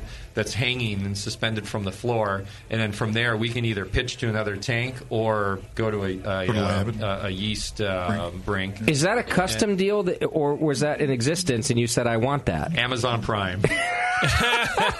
No, I mean, like, it was another brewery doing this? Doesn't Anchor do something like that? I think not with the ability to just auto top crop. I thought there's only 2 other. So the company's Gresser. I'll let Natalie talk about Gresser. They're an amazing family tank builder. Yeah, they're fourth generation. Sandra Gresser is now running the company. She's taking it over from her dad, Christian, and they specialize in open top fermentation vessels. From what I understand, we're only the 3rd brewery in America to have these tanks made. You guys want to guess who are the other 2? Oh, God, you're stumping me. I'm supposed to ask the questions. Who's a great Firestone Walker? No. Really? No. Because they're getting into lagers He now. only dreams of it.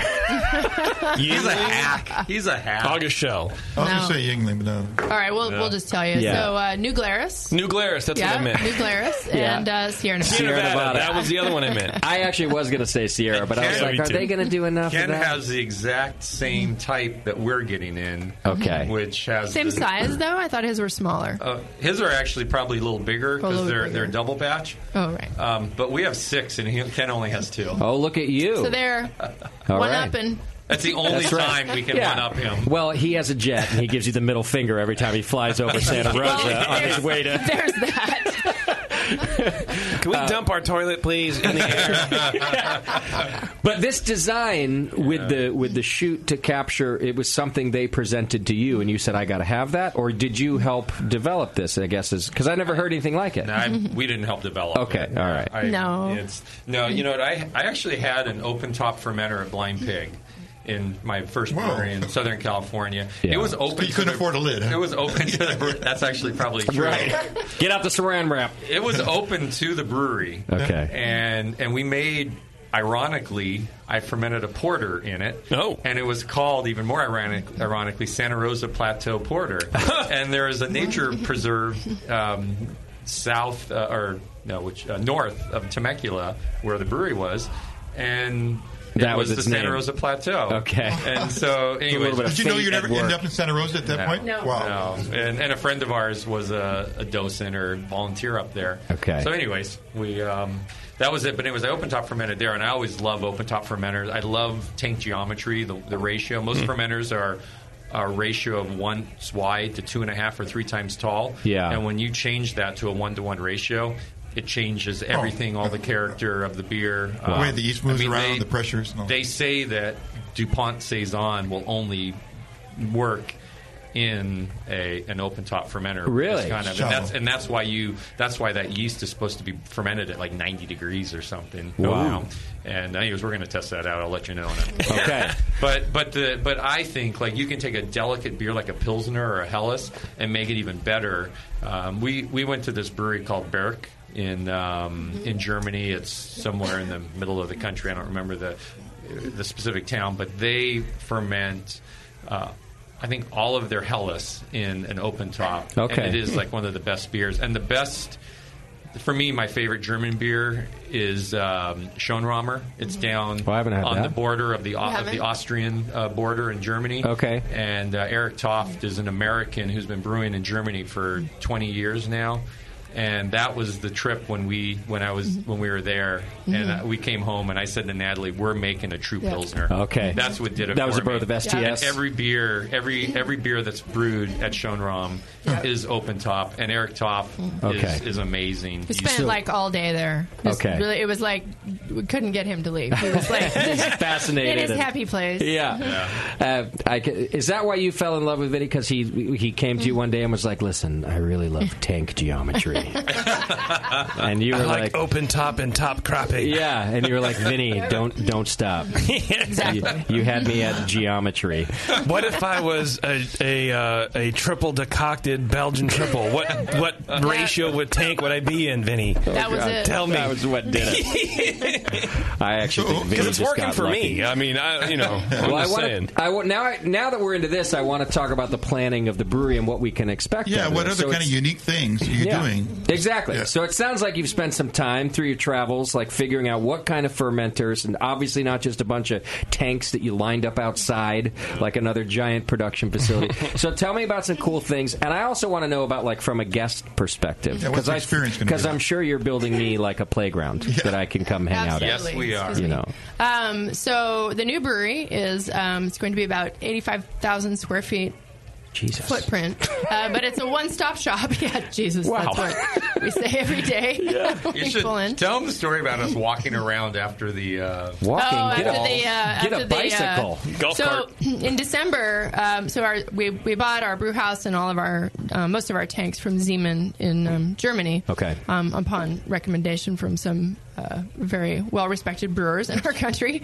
And can you give me like a quick synopsis on that? Is the recommendation because they last longer? Because they're the best. Okay. So like their fermenters are they're the best. So like everything you see at Sierra Nevada. Yeah, Sierra Nevada, Ballast Point, so our friend Yusuf, New Belgium, Firestone. They're all okay. Allagash, buying. So those are all quality wise, they're rock how solid. they're cooled. Everything about it is good. Best of the best. Yeah. And so we decided to go with Siemens for both the brew house as well as the fermenters. And what's funny is that if we didn't buy the brew house, I'm pretty sure they would have said, "I'm sorry, but all of your fermenters and bright beers are far too small for us to be able to handle," because they make giant tanks for Mexican breweries and Pilsner Kel. Yeah, giant tanks for really, really big breweries that nobody's even ever heard of. Our tanks they're making for us are like yeast brinks for these other breweries. Really? Exactly. These are our fermenters. And these are big. These are the smallest they make, is what you're saying. Yeah, And these are 200 barrels? They don't even make these. They just made them for us. Oh, I see. Our Okay, smallest wow. is a single batch, so it's going to net like 60 or 70 barrels. 67. But I mean, okay,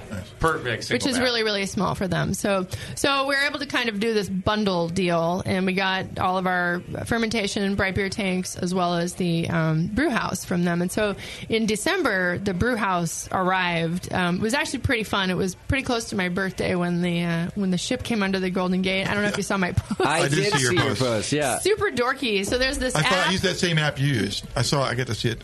So there's this app called Marine Traffic, and so you can watch your ship come. Wow. So we The Silver. currently have a ship, Good. the Star Lisa Fjord, off the I'm coast serious. of Mexico, making its way up the west coast with the rest of our equipment. And we've on got it. the Venice. We got the Venice Bridge coming in too. That's coming in with a little Yeah. bit of stuff on it, and the so I went down. I was watching it, and so I went down the day it looked like it was going to come in to the Marin Headlands. Yeah. And I sat there for 3 hours taking God. pictures of tourists and Yeah. just like talking on the phone and blah blah blah whatever. And Hoping then the finally, fog. and I'm watching this ship like it's so far away, and it's just like watching a pot of water boil. And if you don't look away, Yeah. it never moves. Might be going the other direction. You had to find something else to do. It took Be backing up. forever. It took so long. And so I watched this ship coming along the horizon for like 3 hours. And then finally, it took a turn towards the Golden Gate Bridge. And all of a sudden, I realized it was hauling ass. No. And I'm out there with my nice camera, and I'm like snapping pictures because I'm waiting for the money shot. It's a beautiful day. And the money Yeah. shot, of course, is going under the Golden Gate. Of course, 2 tourists come up to me. Like, Hi. excuse me, could you take our picture? I'm all, not now! Oh my God. Yeah, they're I'm like, what? clearly 2 busy. minutes. She's really into And her Golden she'd Gate been Bridge. taking pictures all day of No, people. tourists, Could yeah. you imagine? Someone's like, why the hell is she taking a picture of a ship going like? Yeah, She's crazy. She's a nut job. This Yeah. I'm one. doing a calendar, 365 days of ships. Here we So go. I got the money shot. I got some really beautiful pictures of the ship going under the Golden Gate. I mean, Nice. you don't know our brew house is on it. We just That's knew what it. Matt Brennelson Yeah. said. So John Mallett from Bell's, Yeah. Matt Brennelson, Yeah. Firestone. Yeah. You don't have to say from Firestone on this show. It's I don't Matt. think you so, just say yeah. Matt. Yeah. Anyways, the three of us always like bounce around pictures of what we call brewer porn. Okay, It's like yeah. whenever we're putting cool tanks into our breweries. And I sent a picture of that to Matt, and Matt goes, "How do I know your brew house is on that?" I'm like, Yeah, he's calling you on that shit. I'm gonna No, see. our TV is on that. We Matt and got a I 20-inch. think alike. When I saw you, because I saw your post, I was like, I don't know. Does she really know it's on that damn boat? I'm a skeptic. It was. It Okay. was. And the reason I know is that because it ended up showing up in Windsor Cool. the next week. So I was pretty sure it was the right ship. Yeah. So the brew house shows up, and what was really kind of cool was the brew house was arriving at the same moment. Literally the same moment the first wall panel went up. Oh. And so the first truck was pulling in with one of the vessels while a wall was being erected. Yeah. And so it was just like this Now we're getting moment somewhere. of like, just, I don't know where to be. I don't know where to go. I don't know where to look right now. And it was just such an exciting day. That's and cool. just running around crazy. And then over the course of the next, 2 or 3 days, all of the vessels were dropped because we have a basement for the brew house, and so all the legs are down in the basement, so I that see. when you drive in, it's all the top of the vessels are at ground level. Oh, cool. Yeah, it's really cool. it only cost us like several $1 million.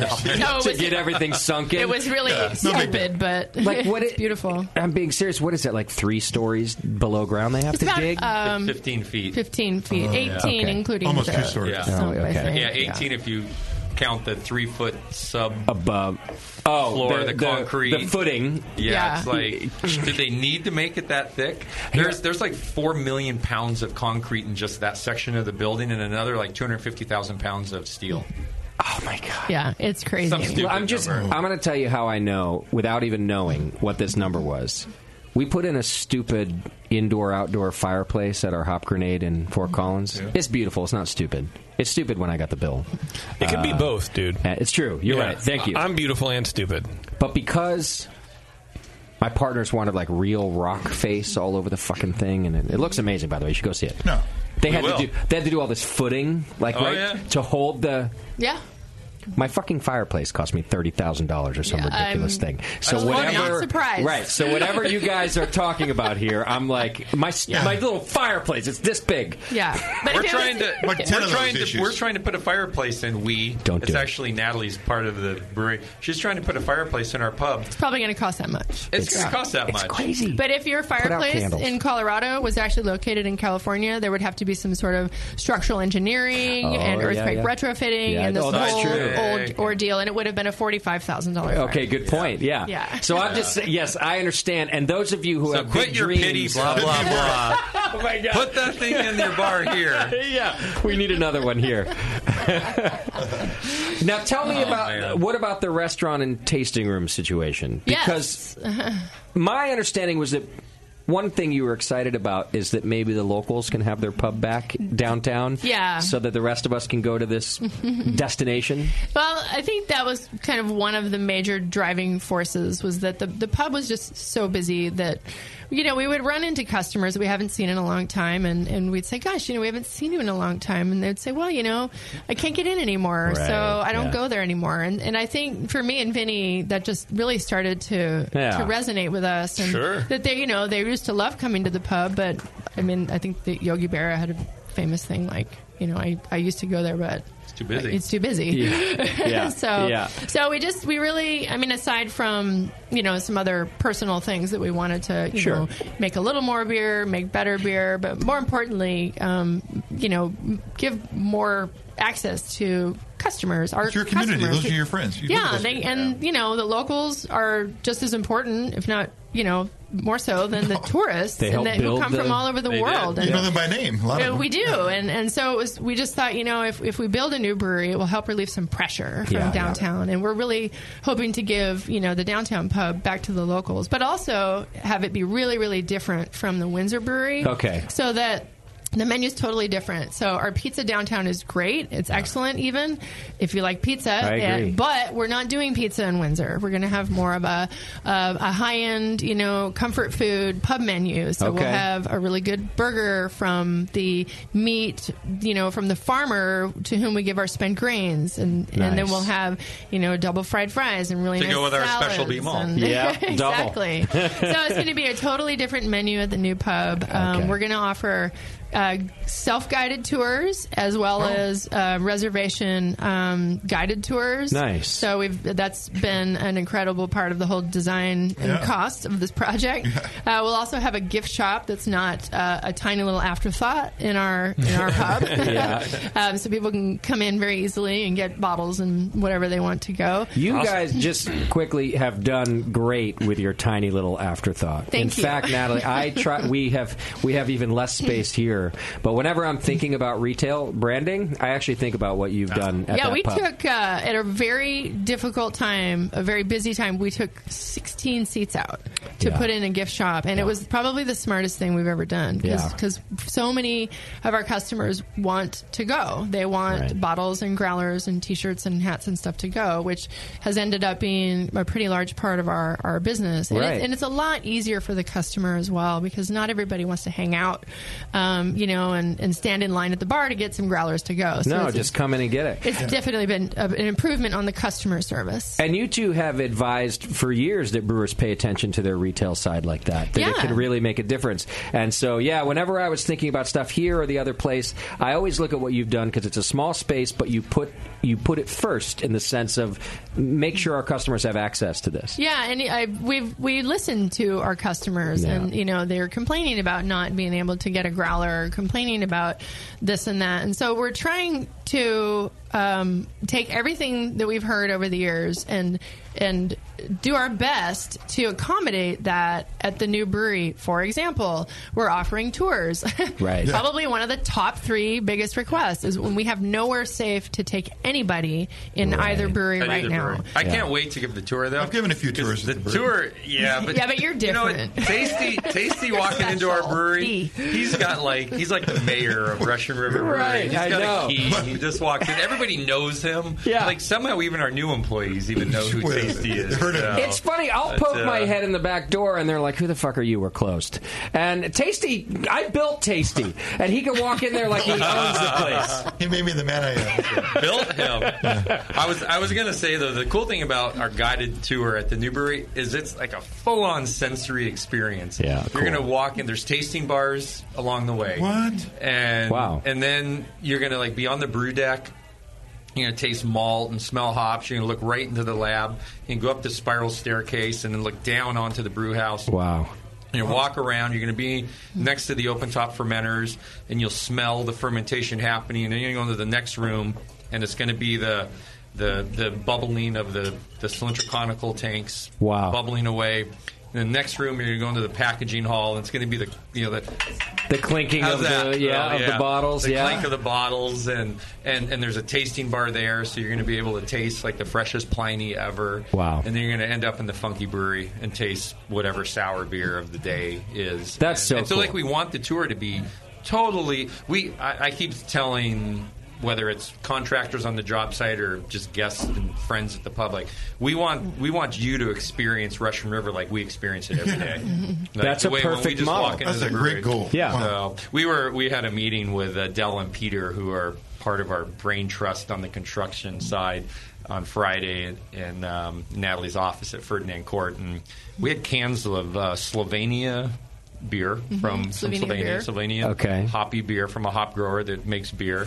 And then we were drinking rum Mexico as well. And we walked out as we were done, and I said, "Hear that?" And it was the bubbling of a fermenter. I said, "That's what we want when we walk into this part of the experience. I want that a part of the experience." That's very cool. Anyways. How many square feet? If just because I'm curious, what can people expect? Because right now, we kind of wait in line to get into the pub. 85,000. Well, no, not of the pub. tasting room. For God's sake, that. Now, if you told me that, I'd be like, "Jesus, no, Vinny." that's too big. The pub is going to seat about 180 people, but we also have a very large outdoor area. Okay. And we'll have a cool patio that's going to have what's called a nanowall system. So there'll be like accordion glass doors and windows that will open.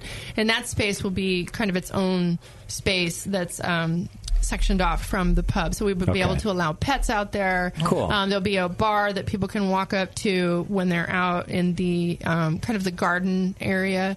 We'll have like terraced, gardens and landscaping and some stuff where people can, get a beer and go walk around out there, where we'll allow pets on leashes and nice and stuff. We'll have tons of bicycle parking as well as motorcycle parking, because we do like two wheels.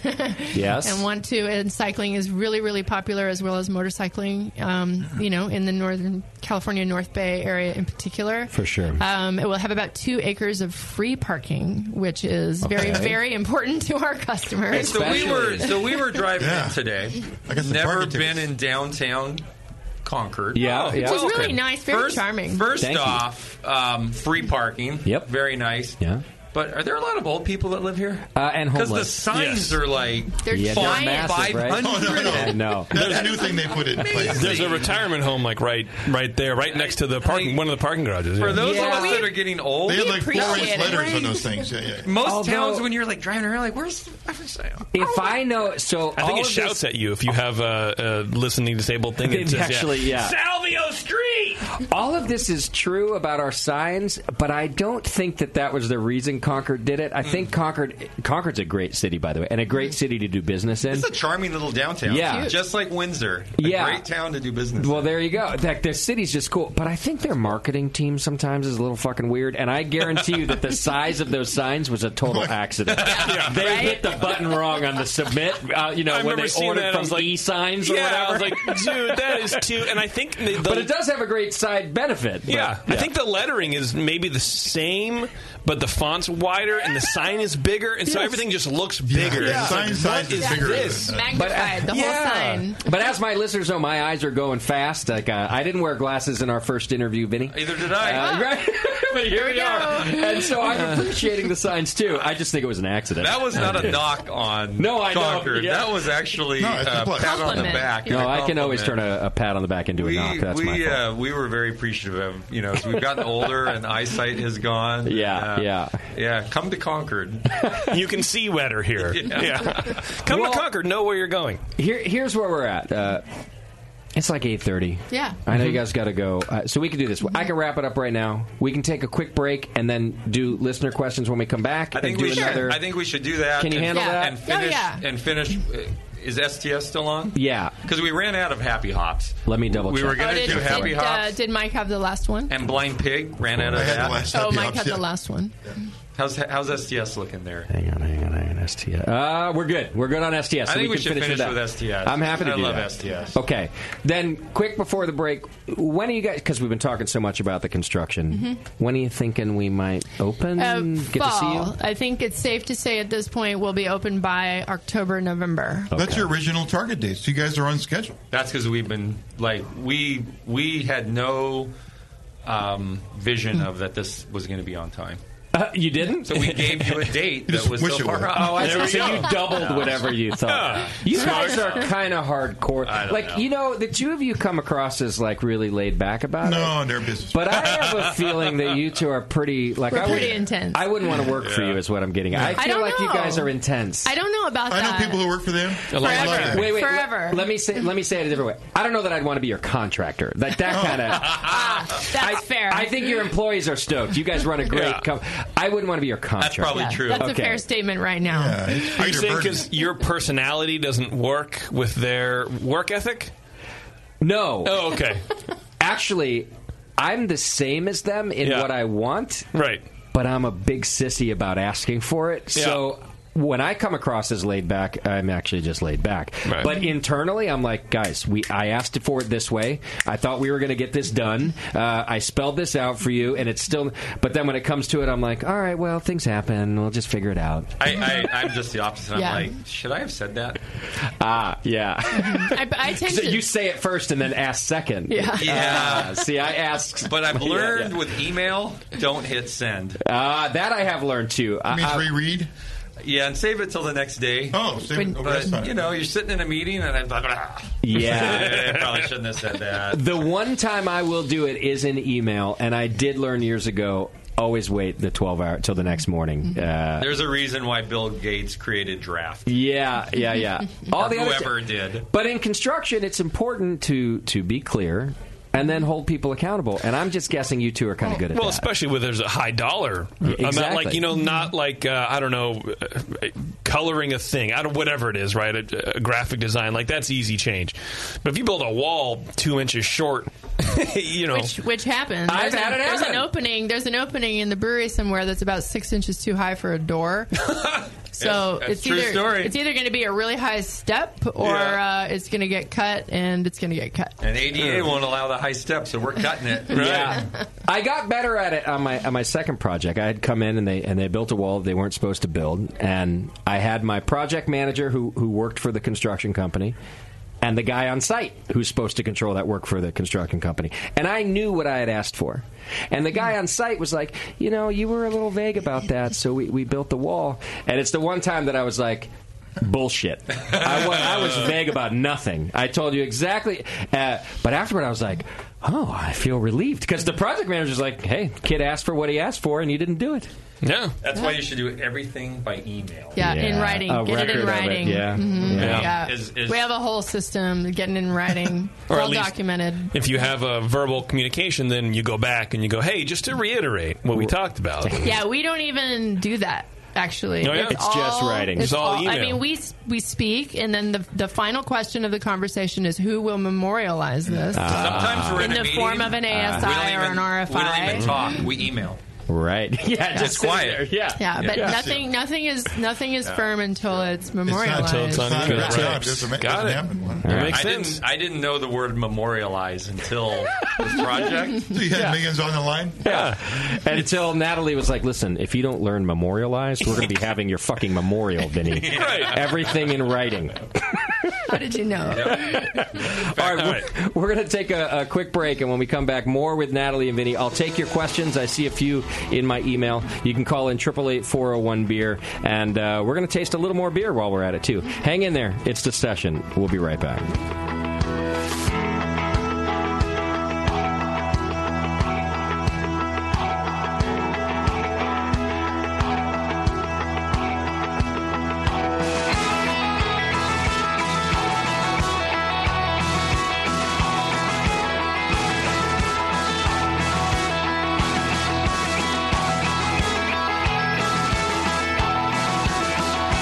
listening to the Brewcasters. Brewcasters on the Brewing Network.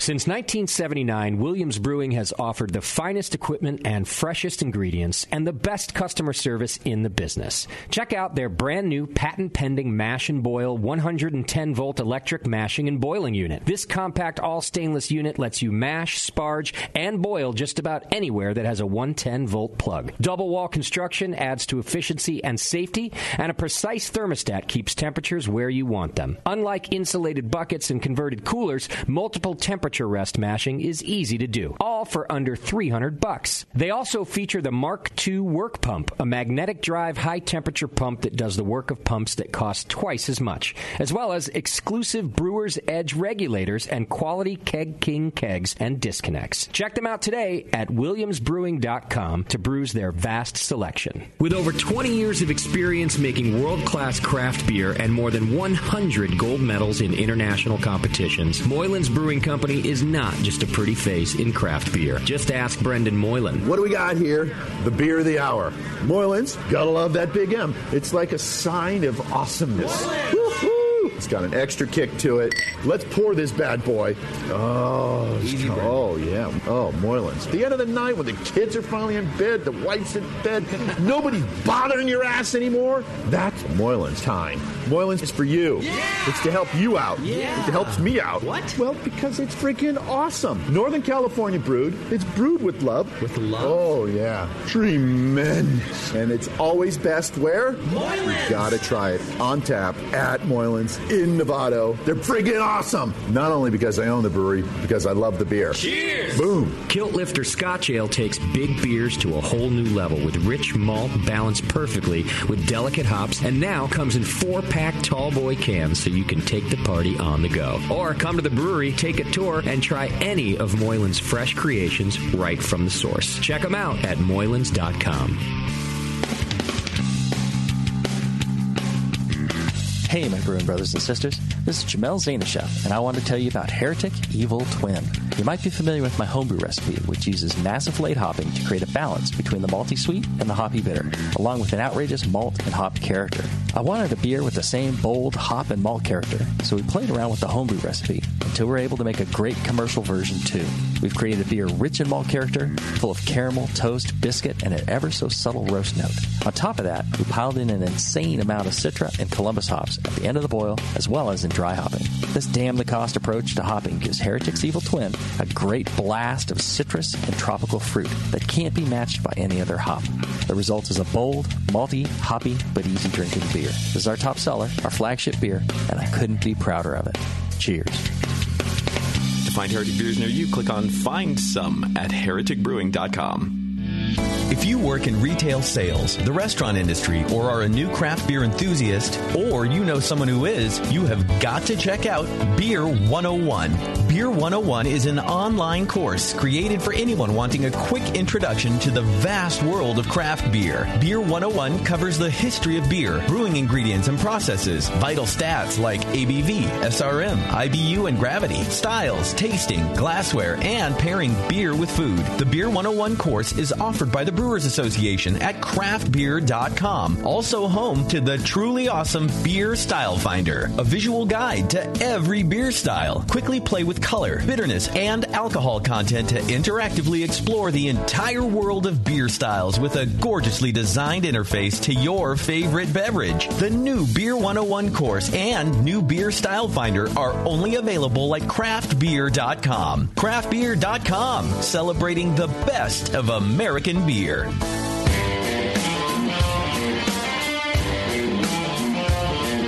Brewcasters are back.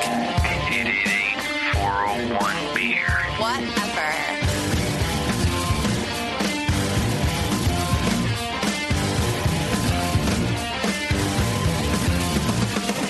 All right. Hey, welcome back. Thanks for hanging out with us. If you want to make great beer like Vinny and Natalie Chilurzo, make sure you download the Beersmith brewing software. Go to beersmith.com and check it out. It'll help you manage your ingredients and your recipes. You can act like a professional, and you get a free 21-day trial. I was told, I'm spacing on the name of the owner of Beersmith. He's going to kill me. Brad Smith? Brad. He said, I saw you once, and you said that there's no brewing software that takes into account utilization at 0 minutes, but Beersmith does. He does, yes. And he was like, totally, and I was like, okay, cool, I stand corrected. Yeah, You're right. Oh, the guy builds things into it that you don't even know you need. But that was something that Matt Brentelson and I always were like pissing and moaning about homebrew software, is that you don't take into account that you can actually get like 40 or 50 BUs from a 0 minute addition. Well, and Brad was like, I did that. Yeah, and it was like, okay, I stand corrected. Beersmith. Well, he's also got the pH of the grain, which I like. Yeah. He has a bit of everything. If you want to try it for yourself, it's a free 21-day trial, so you don't even have to take Brad's word for it. You can go check it out. It works on a PC and a Mac. Just get your free 21-day trial over at beersmith.com, and then if it doesn't do what Brad says it does, then you're out with nothing. That's fine. Mm-hmm. It's kind of like supporting the BN. You can send us $2, and you might get something out of it. You might not. Well, you definitely get something out of it. Will you like it? That's right. The question. Yeah, that's exactly right. All right, so we just have a couple things left to do with these guys. I want to finish my porter. We're drinking Janet's Brown Ale right here. Me and Vinny are. Did you bring want this? some? No. Yeah. Do we have a free glass here? We haven't. I feel bad. I'm sitting next to a homebrew hero, and we haven't brewed Janet's Brown. We're just going to have decades. that. Are you going to brew it at the new facility? Now we're talking about it. Well, not the new facility, at the pub, I'm sure. Oh, okay. That should be brew pub only, huh? Yeah. We should try it in an open top. We're going to brew more often at the pub. Remember, what do you think about that? You want to try it in an open top? Janet's Brown in an open top? All right. Never mind about it only being at the pub. We're making Janet's Brown in the open top. Going to go big in bottles. Okay. And you want to do whole cone only? Oh, that'd be great. We can do whole cone only at the new brewery. Wow. The coolest you mash up in the new brewery? Yeah, we can do anything we want in the new brewery. The coolest thing about the it's our brewery. I hope so. The coolest thing about the new brew house is the hop back, and this was one of the things that sold me on the Zeman hop back, or the Zeman brew house with the hop back, is that we've got this hop back, so we can go kettle. Hop back kettle, meaning that we can do a whole cone brew all the way while not actually having to add the cones to the kettle, so it makes it easier to unload. Oh, yeah. We can also go kettle, hop back, whirlpool. Okay. Or we could go whirlpool, hop back, work cooler to the fermenter, which is how we'll mostly use it, to get like a quick blast of hops. Yeah. You can pretty much put it in any combination, and there's piping that's all plumbed in the basement of the brew house, and that is what sold me. And they already had this thing designed, and there's a version of it at Karbach in Texas, in Houston, and so we added a few little things that would make it Russian River, and that was it. And they were so open to doing it and so exciting. And this means you basically just run wort through this hop back and then to whatever destination you want it to go back to. Which could go back or on its the own way. Vessel or to the next vessel. Yeah, which is really cool. So it allows us, so we could make whole cone Janet's Brown Ale. Wow. How big is a hop That's when back? we'll change the hops. Right, so how many gallons of wort are in this thing at any given time? It could be a couple 100 pounds of hops. Okay. So on certain brews, we would maybe need to quickly dump the hops and then recharge it if we want. It has all kinds of options. That's a couple 100 pounds of hops is a lot. It's a bale. Yeah, wow. Yeah. Okay. So it's a large hop back. It's our couch at our house, as I said earlier. Now we're going to have no furniture. It's the whole couch. Great. We're a little short. But those are aged hops at our house. Oh, okay. Our house is cheesy. Yeah. Don't be silly, JP. They only put the aged hops in. I'm so do you dumb. remember our Janet's Brown Ale idea that we were going to have the Janet's Brown Ale brew off? Yes. And this originated on the Brewing Network, and all these homebrewers were going to brew their version, and then you and I think we're going to be the judge. Yeah, which is probably a terrible one or two idea. others. But No, actually not. And then they were going to put it up against Mike's Janet's Brown Ale. And so to some degree, Mike was a little nervous because what if someone makes a better Janet's Brown Ale? Of course they will. But the flip side is like... What if they didn't? Well, they're just all these homebrewers are like, oh my God. We get to do this. I might be the guy. No matter what. And then we were going to brew like whatever at. And I think our hiccup was that we already make Janet's Brown Ale on a commercial level, so you don't want to rebrew it. Yeah. But anyways, I we thought were it going was to do a a great whole idea. homebrew competition based around this. No, Janet's Brown Ale. No, it's going to be hard. It's going to be like cool but horrible at the same time. But Tasty's fragile ego. I think I was the one that spooked me. If I really wanted to do it, and Vinny was all about it. I'm still all about it. I was putting in the brakes on, and he was. Yeah. Well, the other thing was logistics, but listen, with the new brewery and everything, because just even space to judge and where are we going to take all these homebrew that's not a problem anymore. Yeah, right? So now we can. I think we were even talking about, if I remember right, and maybe the Australians, the drunk of the week, can remember this from years ago, that we were going to do like regionals, and it was going to get down to like 12 brews. And it was going to be us. So like March Madness? Yes, exactly. And you know at the GABF how you're not allowed to judge your own category? I actually want Tasty to be on the judging to see if he can even pick his own beer. This was the exception. So I could have a buy. This was the other problem is how into it we were getting with the brackets and everything else. And I was like, I don't know how we're going to do this, Vinny. This is before you had the hop grenade. True. You have people now. No, I tasted a lot of Janet's Brown Ales. I go to like the National Brewers Conference, and there'll be like 4 or 5 guys that have a Janet's Brown Ale being poured at club night. Yeah. And I go by and I swear, some are as good or better than mine, so I expect I would get beat. Yeah. Sure. Could happen. But I don't want to play that game. But then you should be proud, you know. you should be really proud teacher of that. becomes student, you know. Oh, yeah. This is isn't it Metallica, the slave becomes the master? Yeah, they're a little more hardcore about it. No, I'm more about blaming judges. See? Intense. Yeah, very intense. That's what I'm saying. Well, we used to play we used to play rock and roll to our barrel aged beers. Did you? To get them to do what they do. Yeah.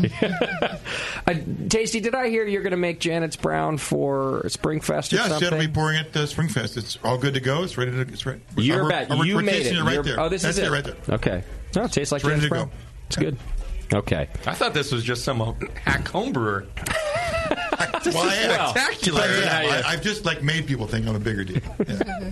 It's all marketing. It's all That's marketing. we haven't made Janet's at Russian River for a couple years. Yeah. This is a little softer and a little rounder. This is a 6.6%. We make a 7.6 or 7.9 beer. We make the brute Imperial version, the Imperial version. When you asked me to do the collab, the pro-am with you. Yeah. That's the beer I just won with in the specialty beer category as an Imperial American Brown. My standard Janet's Brown is basically an IPA, but brown. With some color. But brown. Yeah. And I remember also that first time we met, he poured me like this Pliny Light homebrew. It was spectacular. Really? And I think it was Pilsner malt and 14% Pilsner. And then like some, I don't know if it was Turo or some English malt. Yeah. It was incredible. That was back when Tasty homebrewed and brought beer into the show and we talked about it. See, he doesn't do that anymore. He doesn't homebrew anymore. I do joke that it's all marketing, but he backs up his marketing with great homebrew is what happens. That's why the marketing works. Success. Maybe. Yeah. This is really good. And he's a great homebrewer with great marketing. Yes. I mean, who else has his own logo? Exactly. Well, and it's cool. He's the guy. But it's cool. I got a couple questions from the chat. Some that we've talked about before, some that we haven't. Here's a new one, Vinny. Mike wants me to What's ask... your shoe size? I want to make custom shoes for you. Ask Vinny about the domain BritanniaMyces.com. He says 14 years and nothing there. You own it. And by the way, I am the king of domains that I never do anything with. I have so many. I've had Terrence the Black for 10 years. No, you have not. Yes, I just paid to renew it. Smart. One of our characters, Terrence the Black. I've never put anything on it. And we were going to take photos of Terrence and post. It was like a Tumblr page of just photos of Terrence. Do you have access to the internet, or should I Google? Does BritanniaMyces.com go to... Let me look. I'll click it right now. Sonoma Pride? It used to go to Sonoma Pride. All it does is tell me my IP address.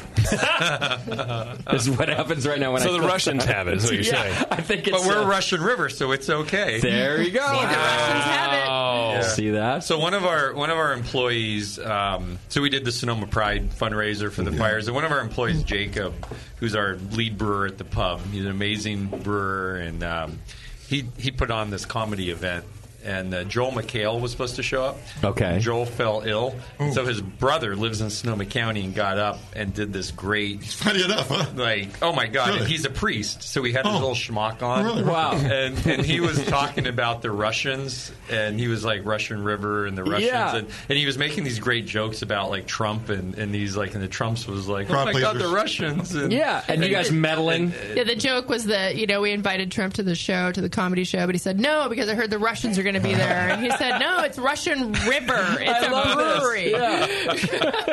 It was great. But yeah, I bought Britannomyces.com like over a decade ago. We bought it, and it was like, what winery is going to buy Britannomyces.com? No, true. We're in the middle of wine country. Nobody's going to buy it. And it was available. And for a while, Sonoma Pride, which was originally two Brett finished beers, and then we repurposed the brand for our fundraiser for the fires. And so Sonoma Pride, at one point, did drive to Britannomyces did drive to Sonoma Pride, but I think we broke the link once. The fundraiser. Once the fundraiser happened, this probably was 10 years ago. Right. It probably was broken. Well, maybe one of these days when you have nothing to do, you could still put something on. At least put the site as under fermentation. Or something. Perfect.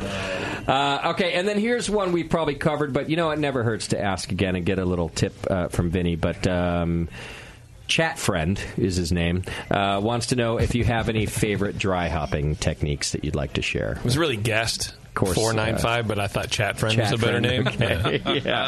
This is always a good question to ask Vinny. Dry hopping. Yeah. God, it's just anything new that comes to your head. Maybe if you've changed anything in the last couple years. I think new would be not doing it. I feel like Is there one best method, or can you describe the best two? What? This is not a new method. I'm just going to say that in this day and age of, and you can do the math, 3 to 5 pounds of dry hops per barrel, so a barrel being 31 gallons. And there's a lot more diacetyl in dry hop beers because there's enzymes and sugar in hops.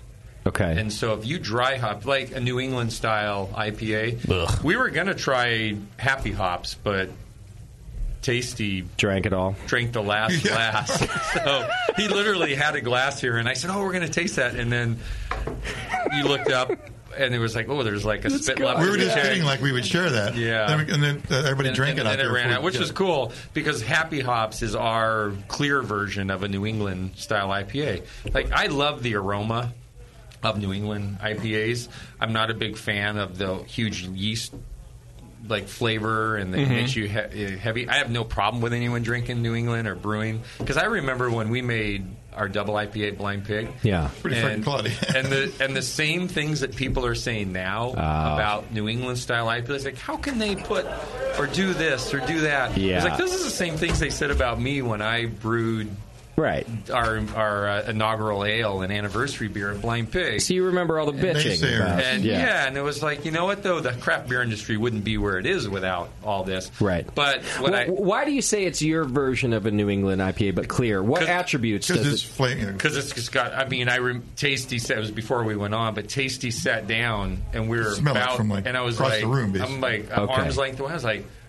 Do you have Happy Hops? Got it. We literally wanted smell my beer. We wanted to make a hazy. In fact, it's funny. You briefly mentioned, or I heard Sean O'Sullivan earlier mention whether it was on the air or out there with a guest, and Natalie made the comment online on our Facebook or whatever it was like, it's our clear hazy IPA. Okay. Yeah. And Sean was like, no shit, dumb shit. He did make some smart ass remarks. It's weird. But it was funny. Weird. And it was like, clear as the new I hazy. just wanted to prove that you can make a beer that's as aromatic and hoppy, flavorful. And again, flavor. I have no problem with hazy beers. We make a beer called Tempo Change. That's a hazy beer. We have a new all Centennial hazy beer that we're coming out with, CFJ 90. Nice. And we kind of wanted to take a beer that and create it. And but the problem is when you add this much dry hops, is that you're adding a ton of sugar from the hops, and there's enzymes in the hops that cause a secondary fermentation. And if you don't let your dry hop sit long enough, you pick up diacetyl, just like a regular fermentation. If you don't... so you need a diacetyl rest. You need a diacetyl rest for after your the dry hop. Yeah, you know you're adding... I never would have thought of that. You know you're adding too much hops if you need a diacetyl rest after your dry hop, which I think's cool. Yeah, It needs to rest twice. I never would have thought about the sugar. Where's the sugar coming from? It's in the hops. It just is actually in organic compounds. And there's enzymes, and certain hops have more sugar than others. Okay. And this is really early on. And the great thing was, you ever had Jason Perkins on from Allagash? Yeah. He's a smart young man. Great guy. And he's one of my favorite people in the beer industry. And if there's in our fridge all the time is Sierra Nevada Pale Ale. Equally in our fridge all the time is Allagash White of American beers. I love Allagash White. Yeah. And anyways, Jason calls me a couple years ago and he goes, have you ever gotten secondary fermentation after dry hop? I'm like, yeah, all the time. It's been happening for a long time. Yeah. Anyway, so then he ended up doing a presentation at the Craft Brewers Conference last year, and he put this graph up, and it showed how much fermentation they do bottle condition. It was 99%. Yeah. And then they did a different slide, and these are pie charts. It was how much beer they do dry hopped and non-dry hopped. Then it's 99% non-dry hopped. Okay. And 1% was a very small sliver. Yeah. And then he goes, why the fuck would you have a guy up presenting that's bottle condition but is doing a dry hop presentation? And it was all about what's called hop creep. Okay. And hop creep is a term now in the industry where you have this fermentation that continues on, and it's through dry hopping. Wow. That means it changes the pH as well. It probably is. Actually, pH rising, if you add, again, I'm speaking in barrels, if you dry hop more than 0.5 to 0.6 pounds per barrel of dry hop, so that's, let's just say half a pound per barrel per 31 gallons of beer, your pH will rise. Okay. And you can even take a bottle of Budweiser and start dropping hops in. And see it and happen. At some point, your pH will rise. It's an incredible phenomenon. Okay. And so oftentimes you drink dry hop beer, and we call it flabby. It's like when you drink a wine. It's 4.4% and pH. And the pH is rising. And so there's a great term in the wine industry, flabby or clumsy. Yeah. And it means that your pH, you don't have high enough acidity in your wine. Okay. And so you need that acidity to have that snappy finish and that thirst quenching finish. And pH rises when you dry hop. I see. And maybe that's my problem. I don't have enough acidity. I'm very flabby and very clumsy. I think in general. Yeah. You're not even talking about your beer. No.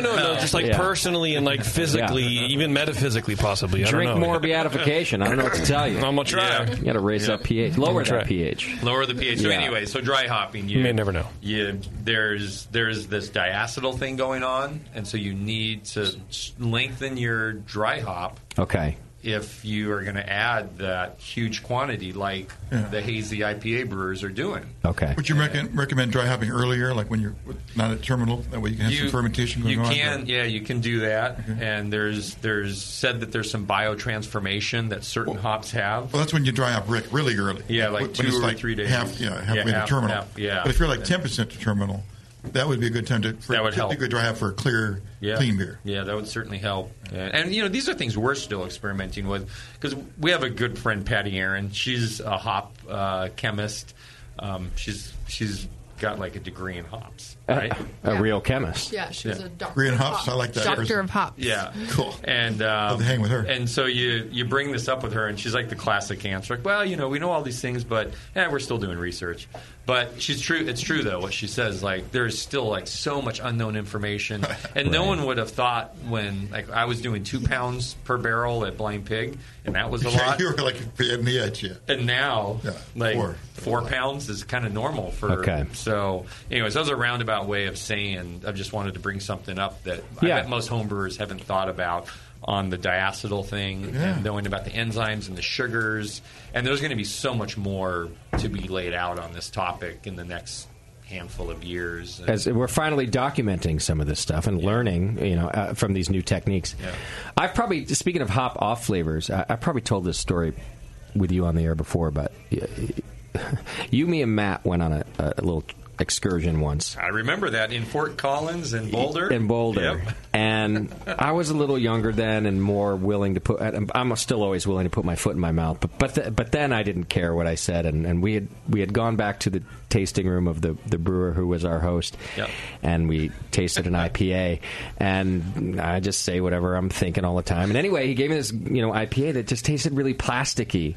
And I remember asking, I just was like, hey, what's that? You guys were talking about the beer. And I was like, yeah, what's that like plastic flavor that we're tasting?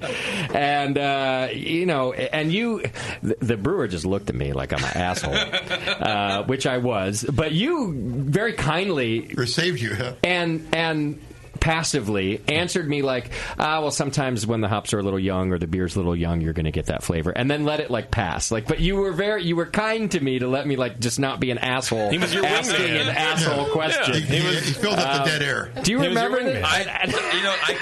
I could have finished your answer right there, and you could have seriously, because I used to say young hoppy beers at that time, you would get this really phenolic quality, this plasticky quality. And I totally remember. I bring it up now because I like talking about embarrassing stories for myself, but also because it still happens. I still taste it in beers all the time now, and I think it's just something that was worth mentioning as, we can keep asking for new techniques and new ways to do it, but some of these old things still haven't gone away. Yeah. And I just remember very clearly tasting this flavor in an otherwise great brewery, by the way. Sure. But this particular beer... We won't say which brewery. Yeah, I'm going to leave it... Foot and mouth once is enough. Yeah. Well, Coors Banquet can get that sometimes, and it's fine. Right. It's fine. Yeah. You just work through it. Yeah, because they dry hop. You're right. Yeah. Yeah, exactly. Very young beers, like Coors Banquet, get that flavor, man. But sometimes before brewers are asking for the next big thing and the next new technique, there's still a lot to learn about what we've already been doing for quite some time. Classic lagering. Or classic lagering. Thank you very much for that segue. Which is great to be drinking STS. So STS Pils. Now, this was not your first Pilsner, but the one when you came back from Germany, you decided we have to make a Pilsner like this after this trip you were talking about. Yeah. I think Vinny was incredibly inspired by Schönraum and many of the other German Pils, and then of course I'd say that Pivo. Pivo is hands down one of the best. Still to this day. American-made The worst Pils. thing about Pivo is it's really hard to find in Sonoma County. Okay, really? It's such a So we have to go visit Matt to get it. Yeah, I love that beer too. Yeah. That's one of my favorites. Yeah, this is akin to that. So do you consider this on the hoppier side of a Pilsner? You do. It's 50 BUs. Okay. We measure it. Yeah. 49.8 if you want to be exact. And did you run this through the centrifuge? It's not. It would be traditionally called a Keller pill, so it's unfiltered, truly unfiltered, no fining agents, nothing. And I like it that way because the yeast gives you mouthfeel and texture, but the water chemistry is also a little more aggressive than you would on a traditional Pilsner. When we came back from Schönraum, I said I'm going to make a traditional German Pils, but it still has to have a Russian River edge to it, which means it's going to be on the hoppy side. We're going to dry hop it, and that's one of my favorite things about Pivo. Yeah, and I don't know if did you ever try Stevo? No. Our STS collaboration. and Pivo Love Child. Oh, maybe I did have that. Yeah. At a festival. Yeah, and it sounds familiar. At Firestone. We had Stevo at Firestone. And the cool thing about the Pilsner thing is that I've always been a closet Pilsner fan. I'm out of the closet now that I'm on the Brewing Network. Yeah. Welcome. Congrats. Yeah. It's where most people do it. It's fine. When Natalie and I went to Italy in 2000 something or other, we met an Italian brewer named Agostino. Yes. From Birrificio Italiano. Yeah, you great can guy. often find him at the Firestone Walker Festival every year. We've interviewed him. Signing chests. He signed breast in the middle of his interview with us. Sounds like Ago. That sounds like Ago. Yeah. He was like the third craft brewer in Italy in 1994 or something. He literally is a pioneer, and he did it making Pilsner. And so we became friends based on a beer that he makes called Florette, which has couple different kinds of flowers, and elderberry juice, black pepper, and honey, and it really beautiful beer, and super delicate and light. And we brewed, and so we became friends in Italy over like 2 days at Solano de Gusto, a big slow food event. Yeah, and So we invited him to come brew with us, and we would go brew with him. Nice. We still haven't gone brewed with him, which we feel terrible about. But he came out, and we brewed Florette with him. And then since then, we've redone his recipe in a beer called She's So Italian. Okay. That we're going to brew again pretty quick. Anyway, so he and I drove down to the Craft Brewers Conference, and we stopped at some of my favorite breweries along the way, including Firestone. Yeah. So he and Matt become friends after this. Matt's inspiration for Pivo was from the I'm spacing on his Tipo pills. Tipo, Yeah, that's right. Tipo pills. I just read that, actually. And then Matt brews Pivo. And then we get inspired not only by some German Pilsners, especially Schönraum, but also Pivo. So it's like this full circle. Yeah. Of Pilsner that's coming But that's the around. great part about the craft beer scene, whether it's just in America or obviously not just in America, that you guys are feeding off of each other and finding things that you like. I mean, even my tap room, I sort of built on after visiting tap rooms that I loved over years. Yeah. I've told Chris at Falling Rock that I straight stole a bunch of things from his tap room. And he looked at me and was like, hey, man, so did I when I built mine. I went to all my favorite tap rooms and I put that into mine. Yeah, best of breed. Yeah. And the beer's kind of the same, right? Like you go around, you taste beers that you love, and then you incorporate it into yours. I'm thinking Italy for STS and Pivo. Yeah. Well, this beer is wonderful, and I think I heard you say earlier in the show that it will be a new packaged product, a bottle product coming out of the new place? Yeah, we bottle it a little bit now. Okay. But it's only available at the pub now. Yeah. Okay. It's actually available right now, but we do plan to bottle it and distribute more of it once we get the new brewery open. Like how everything's like. I mean, you got to preface it with I have no problem with hazy IPAs or anything. Because brewers are either on it or you're not. Yeah. Like, to me, I don't have a problem with it. But I hope our new brewery we're making like tons of STS. Me too. In our open top fermenters. And God. Like the world, and a great brewer said to me, the world needs more great Pilsners. Yeah. It's a great time for the style in the U.S. Yeah, don't you think that's even though hazy IPAs are so popular, don't you think that lagers are becoming very popular too? And a Pilsner, a well-made Pilsner, is every bit as hoppy as an IPA. It's different. Right. They're different hops. And the cool thing about STS is the main hop is a French hop called Aramis. Okay. And it was bred originally to be a replacement for Saaz for Anheuser-Busch. And then AB put the kibosh on it. And our friend Val Peacock, who's a hop chemist, scientist, was left with his French hop grower friends, and they're like, well, you told us to plant it, now sell it. Yeah. It's all craft brewers using Aramis now, and it's a beautiful hop that was bred from Strisselspalt, which is another French hop. And I love the French. And it's beautiful. Well, you're going to be there You're soon. saving that hop like you saved Simcoe, huh? I don't know about that. I mean, how much of that is consumed in the U.S.? Any other U.S. brewers using Aramis? it? Yeah. You know who's using a lot of it is Dale's Pale Ale. So Oscar Blues. Their Pilsner is 100%. Okay. It's a little bit. It's more mild, but they're still using a lot of it. Okay. Making. So, but there's a lot of breweries using it. But that was all Val, who's like the ultimate hop guru chemist. Just like kept it alive and sold it. Yeah, and now they're adding more. They're adding more acres. Well, Tasty, if you're going to go back to France and brew this beer, now this brewery Outland, it's a friend of ours. They're into American-style beers being made and sold in France. Yeah. I feel like you should throw them a curve and bring this French hop back into it and give them some proud French... Show them how to make beer with their own shit. Yeah, exactly. Yeah. We should get Francis involved too. So the cool thing about the Alsace hop growing region is it's a co-op between all the growers. Okay. And so there's a cooperative that we deal with that. I mean, we buy the hops through an American broker, but they come through this co-op that Francis runs, and it's cool. I mean, you know, it's how it should be. It is how it should be. And the other cool thing is that it's in Alsace, and it's a wonderful wine growing region. Okay. When you two love wine as much as you love beer, I would think. Yeah. So I can't wait to visit. Very nice. All right, well, I feel like I should let you two go.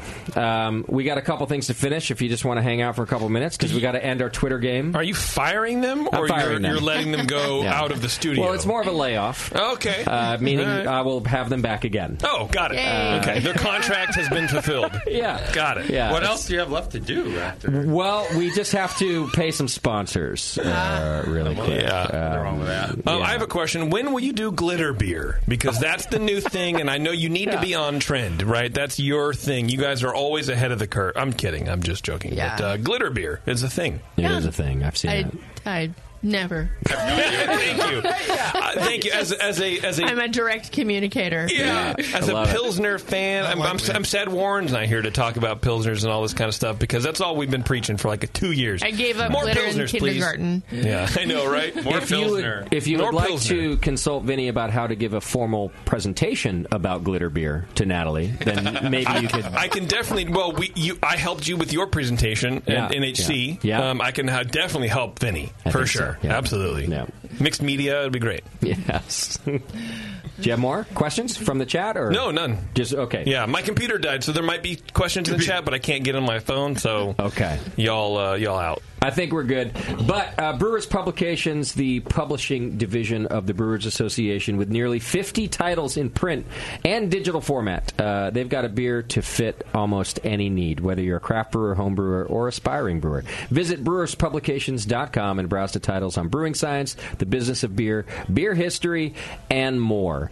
And I have at least flipped the pages of almost all their books, and so they do a good job. Go to brewerspublications.com and check it out. The Brewers Association, by the way, boy, have they grown up just like the rest of this industry. And I work with them a lot now on all the award streaming. We're going to go to the Craft Brewers Conference and stream the World Beer Cup. Jealous. But I don't know, it's one of those, like we were talking about being proud to sort of grow up with each other. Yep. When I work with the Brewers Association, and I hope they feel the same way about me, now as opposed to how I used to, I'm like, wow, look at these guys. They really know what they're doing. Yeah. That big thing they do before GBF is music, and there's flashing lights. Right?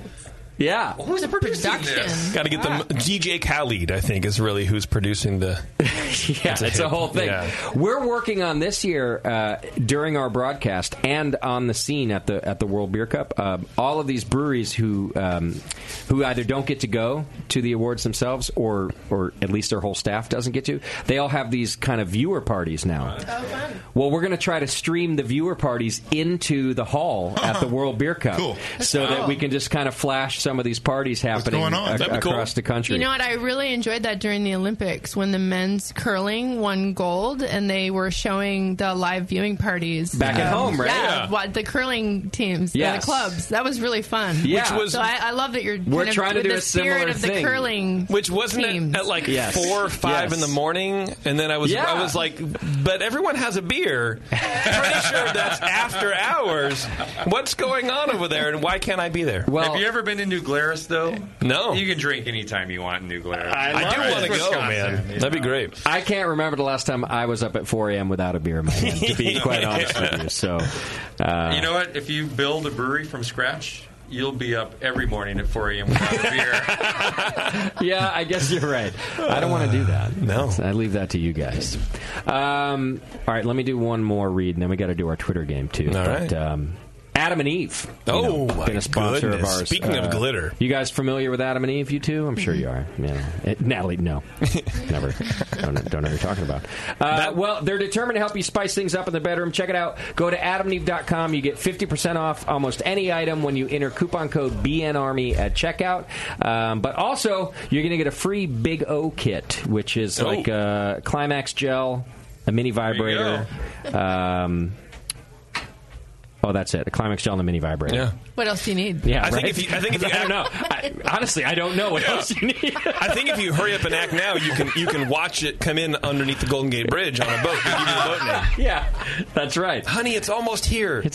I'll be better in the bedroom, I promise. Know what, though? We use a vibrator. You use a vibrator to do concrete. To rouse they really pull the air out. But it's true. But no gel. Yeah. No gel. Same concept, different outcome. I will introduce vibrating dry hop concept. I love this. Yeah. That's why my wife asked me to put a industrial dryer in our house. She did, yeah. One that vibrates more than the average. Well, you don't have to spend that much money. You can go to adamandeve.com and use coupon code BNARMY. Plus, you're going to get free shipping, one item at 50% off, and all that stuff. Adamandeve.com, coupon code BNARMY. That might be one of the better long-term investments that we have on the show. The Adam and Eve sponsorship? Yeah. They've been with us for a while. I mean... They've dropped... we have several shows on the network. Yeah. Some shows don't perform as well. Just like Session has always performed really well. Right. We're gold here. Yeah. That's what we do. Yeah. I'm not going to say who doesn't, Jamil, perform as well on their shows, but we've done really well. Well, you know, like he started performing better. They brought him back. Okay, good. They did. You know what you need in here? I just looked up. Uh-oh. You need a big-ass fan in here. Bigger than that little-ass fan? That one's too small. Yeah. Do you know Big-Ass Fan? Yeah, I know that. We're talking about the brand? No. Yeah. No. Oh, it's in, like, any reputable brewery has a big-ass fan. It's like a big-ass, slow-moving fan. Will it fit in here? They have small ones. I want to get them to sponsor us right now. I was going to say that. I bet they'd be a sponsor if you get that one would in here. be cool. I looked up and you're like, this is a cheesy-ass It's fan. we were like... You need a big-ass fan. It's really the smallest fan on earth. But it's really fast. But it's quiet. But it is quiet. It's very quiet. I honestly think it needs to be reversed, because when there's no AC, you can't tell if the fan's on or off. True. It needs to suck and not blow, is what I you're think saying? so, yeah. It needs to switch from suck to blow. I think so. Yeah. Love that movie. Spaceballs for you. Oh, I know. All right. My fave. Thank you. One of my faves. Your fave? One of my faves. Wow, look at you. All right, what was our Twitter game today? Our Twitter game was hazy beer, glitter beer. What's next? Okay. How are we going to destroy beer now? Hang on, I need to take notes. How did we do? Okay. There's only 4 really good ones, because everyone, wasn't very good. Jesse Newcomer says, the world of vaping will collide with craft beer, and the hipsters will now be vaping massive clouds of their favorite pastry stout or NE-IPA. Okay, vape beer. Yeah. I like it. In through the mouth, out through the belly button. Can I have a question? What's the pastry beer thing again? I think it's like vanilla and sugar, and I don't know. That's what I thought. I've heard the term before. I heard brute beer earlier. Or I think it's like... Oh, really? That sounds awful. It's hyper fermented, attenuated. Like extra dry. That's the enzyme beer. And it's enzymes from... Someone's doing it in the Bay Area, apparently. I just drink champagne, dude. Social Kitchen did. I had it wrong. I thought you were... when he said brute, I was thinking of the old-ass cologne. Yeah, and I was like, oh, God, no. When Natalie was talking about watching the ship come in, did you think Old Spice, too, you walnut? Yeah, I'm getting really old, JP. You walnut head. God. Okay, but dry. I love you. Now I get it. Yeah. Google brute beer, and you'll find all about what that's a whole thing, too. I think pastry stout is like the super sweet, cloying... imperial stouts that are like honey spice, all the things, man. Cookie spice. All right. Andrew Boozer says sparkling urinal cakes. Okay, that's going to be one. Yeah. Bare Knuckles Brew says purple beer made with butterfly pea powder. Okay. PEA, not PEE, which is where I went to immediately. He says, look it up. It's a real thing. Really? Yeah. And he says the hipsters are trying to control the world. Take cover with your lagers. Yeah. Butterfly pea powder. Okay. Although purple beer. It's too long to write. I'll just keep purple beer. Just put pea powder. It'll be fine. All right. Ryan Turner says virtual beer. Wait online to check in all those fake whales with your imaginary friends. That's already a thing. It is already a thing. Virtual. Oh, wow. This is going to be a tough choice now. Remember that game? There was a virtual beer game. Yeah, it's like they were a sponsor for a minute. Yeah. I think. Was that real? What do you call this game? Is this a Twitter thing? This game, it's our Twitter game. This is like the new drunkard game. It's a new drunkard. It's going to be gone in a couple years. Yeah, you're probably They don't have nothing to do, so don't say that. Just to know, usually we have much better submissions than these. We do. Yeah, our Twitter game's usually pretty good. It's also based on the question posed. The questions are a little more. It wasn't a bad question. No. I mean, There's how no it bad resonates. Why is everyone knocking my Twitter game? I know, right? It's how it resonates, though, with the. They negged me. Sometimes Did you hear that? we did. I did neg you, asshole. You started out with they weren't that good. Okay, but we have 2 good answers here. That was it, right? You I said got 4. one. No, I got one more. But I had to wait for you guys to be done insulting me first. Okay, motherfucker. Joe Homebrewer, TM, says... He trademarked it? He says TM, I don't know. Yeah, but trademark's different than R. That's true. True. Genetically modified yeast that are bioluminescent and glow in different colors. I said that in our example. But he put in different colors. Is that like the show? It's like a rave in a glass, I guess. Is it bad that when he said it, I went, ooh. Wow. I'm a salesman. I'm a pitch man. What do you... Not you. The guy who said it. In different colors. Oh, okay, yeah. You got to do the twist with the hand, too. I think the only 2 here that are in competition with each other are vape beer, which is fascinating, and virtual beer. I would agree with you. Because virtual beer is practically here now. The beer geeks sit around and they're like, oh my God, I have this whale, and they're lying. Yeah, talking to, well, I won't name names, but certain people in the beer industry, they'll go, I got a new Untapped rating that I haven't brewed that beer in 2 years. Right. Yeah. So I agree with you. There's a lot of that. So these are our 2. Do we want to vote by show of hands? I'm going vape all the way. Vape beer, vape beer. Because I think that's funny. Vape beer. Because vaping is hilarious. Yeah, it's unanimous. There we Vape go. beer is our Twitter game winner tonight. There you go. Yay. Yay, man. You're going to get a online. thing from Bevo that's a prize. You think? Yeah. It actually might be worse than a prize.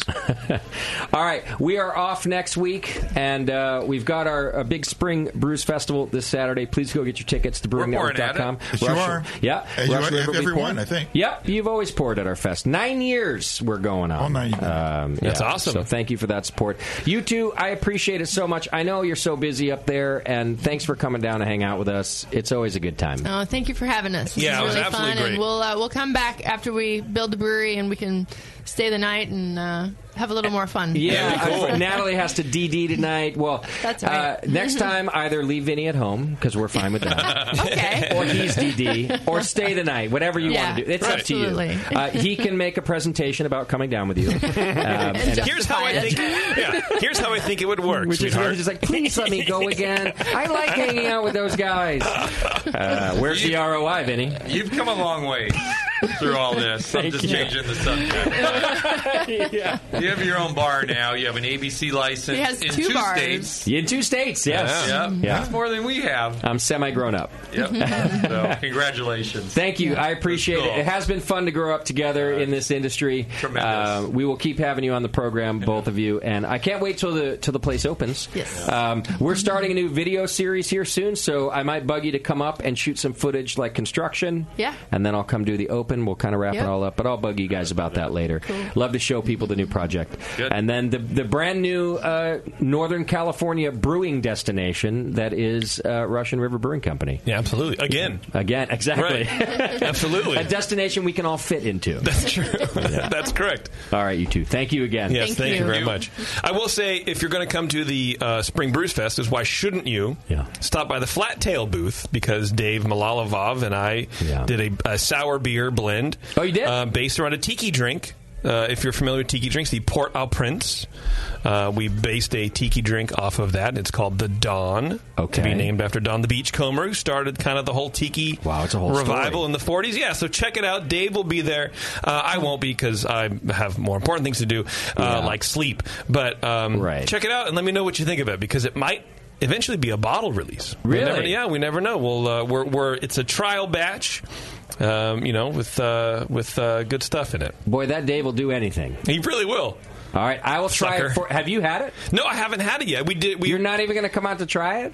No, he's going to bring me a growler on Sunday. Okay. I'm going to make him come out to me. I see. Oakley is the destination. I'm telling you, that's where everybody goes. It's where all the ugly people with I read it on terrible Tweaker. lives. Oakley's a place to go. It's the good crystal. What do you want? All right. Are we good? Yeah. Okay. We'll I had to plug myself. Sorry, Tasty. I didn't mean to steal your spotlight. As you should. 5 hours of Janice Brown. I had to get my Johns in. It's fine. You did well. Yeah, it's I'm all just right. making sure I covered everything. I want to yell some more. I'm tired. All right, we're off next week because we'll be recovering from Spring Brews. Get your tickets to BrewingNetwork.com. Go to, is it just Russian River Brewing? RussianRiverBrewing.com. RussianRiverBrewing.com. Go check it out. You can maybe track progress on all your social media accounts. Yes, we have a time-lapse camera that's live cool. on our website. So you can watch it, take a picture every 10 minutes. And then I do updates on social media on our Instagram, which is at Russian River Brewing Official. Okay. And we have a Facebook page, and we also have a YouTube account. There better been 80 joists put up today. Or there'll be hell to pay. Are you going to combine all the snapshots into one video? Yeah. Nice. So we'll do a giant time lapse at the end, but it's really fun. You picture me walking into the play place? with it and Right, post of course. some time lapse. Yeah, that's when cool. things happen. So it's not a lot of times a long time goes by and you can't really. No, you got to edit some stuff out because there's internal. Yeah, for sure. That's cool. I like that. Yeah. Can I thank you personally, Natalie, for getting tech savvy with Russian River? Because I remember talking to this guy about it. He's like, Facebook. I don't want the face. I don't want the face. Oh, he still I don't want says the that. face anything. And finally, Natalie's like, I'll take care of this. I think we have to watch where we dig because I might hit an internet tube. We were a little late to the game, and I know there is another Instagram Russian River Brewing page out there, which is more of a fan page. But Okay. I probably need to acquire that at some point. I see. So- Yeah. Well, as long as you're being nice, it can't be that bad. Yeah. So I don't want to be uncool. All right. Well, thank you for doing all that so that we can follow along. Yes, thank you. All right, everybody. We're going to get out of here. JP's going to do the rest. And like I said, off next week, but we'll see you in a couple weeks. Perfect. Cheers. Thanks. Thank you to our show sponsor, More Beer. You can get absolutely everything you need to make great beer at home by going to morebeer.com. Vinny and Natalie from Russian River Brewing fought traffic and crowds to be in studio with us. Keep up to date with the happenings up there at RussianRiverBrewing.com. Merge your love of Disneyland with your lack of engaging podcasts and go to EarsUpPodcast.com as JP, Terrence, Bevo, and Taryn talk about all things Disneyland. Get on Twitter for some good beer insight and homebrew info and follow Nate Smith at Nathan Homebrew, Mike McDowell at Tasty McD. Warren is stuck over at Another Beardy. But JP fully understands that Twitter is dead and you should probably follow him on Instagram at Major Jip. And Bevo is hanging out on Instagram as well as Beverly Moore. Be sure to find the Brewing Network on Facebook, Twitter, and Instagram.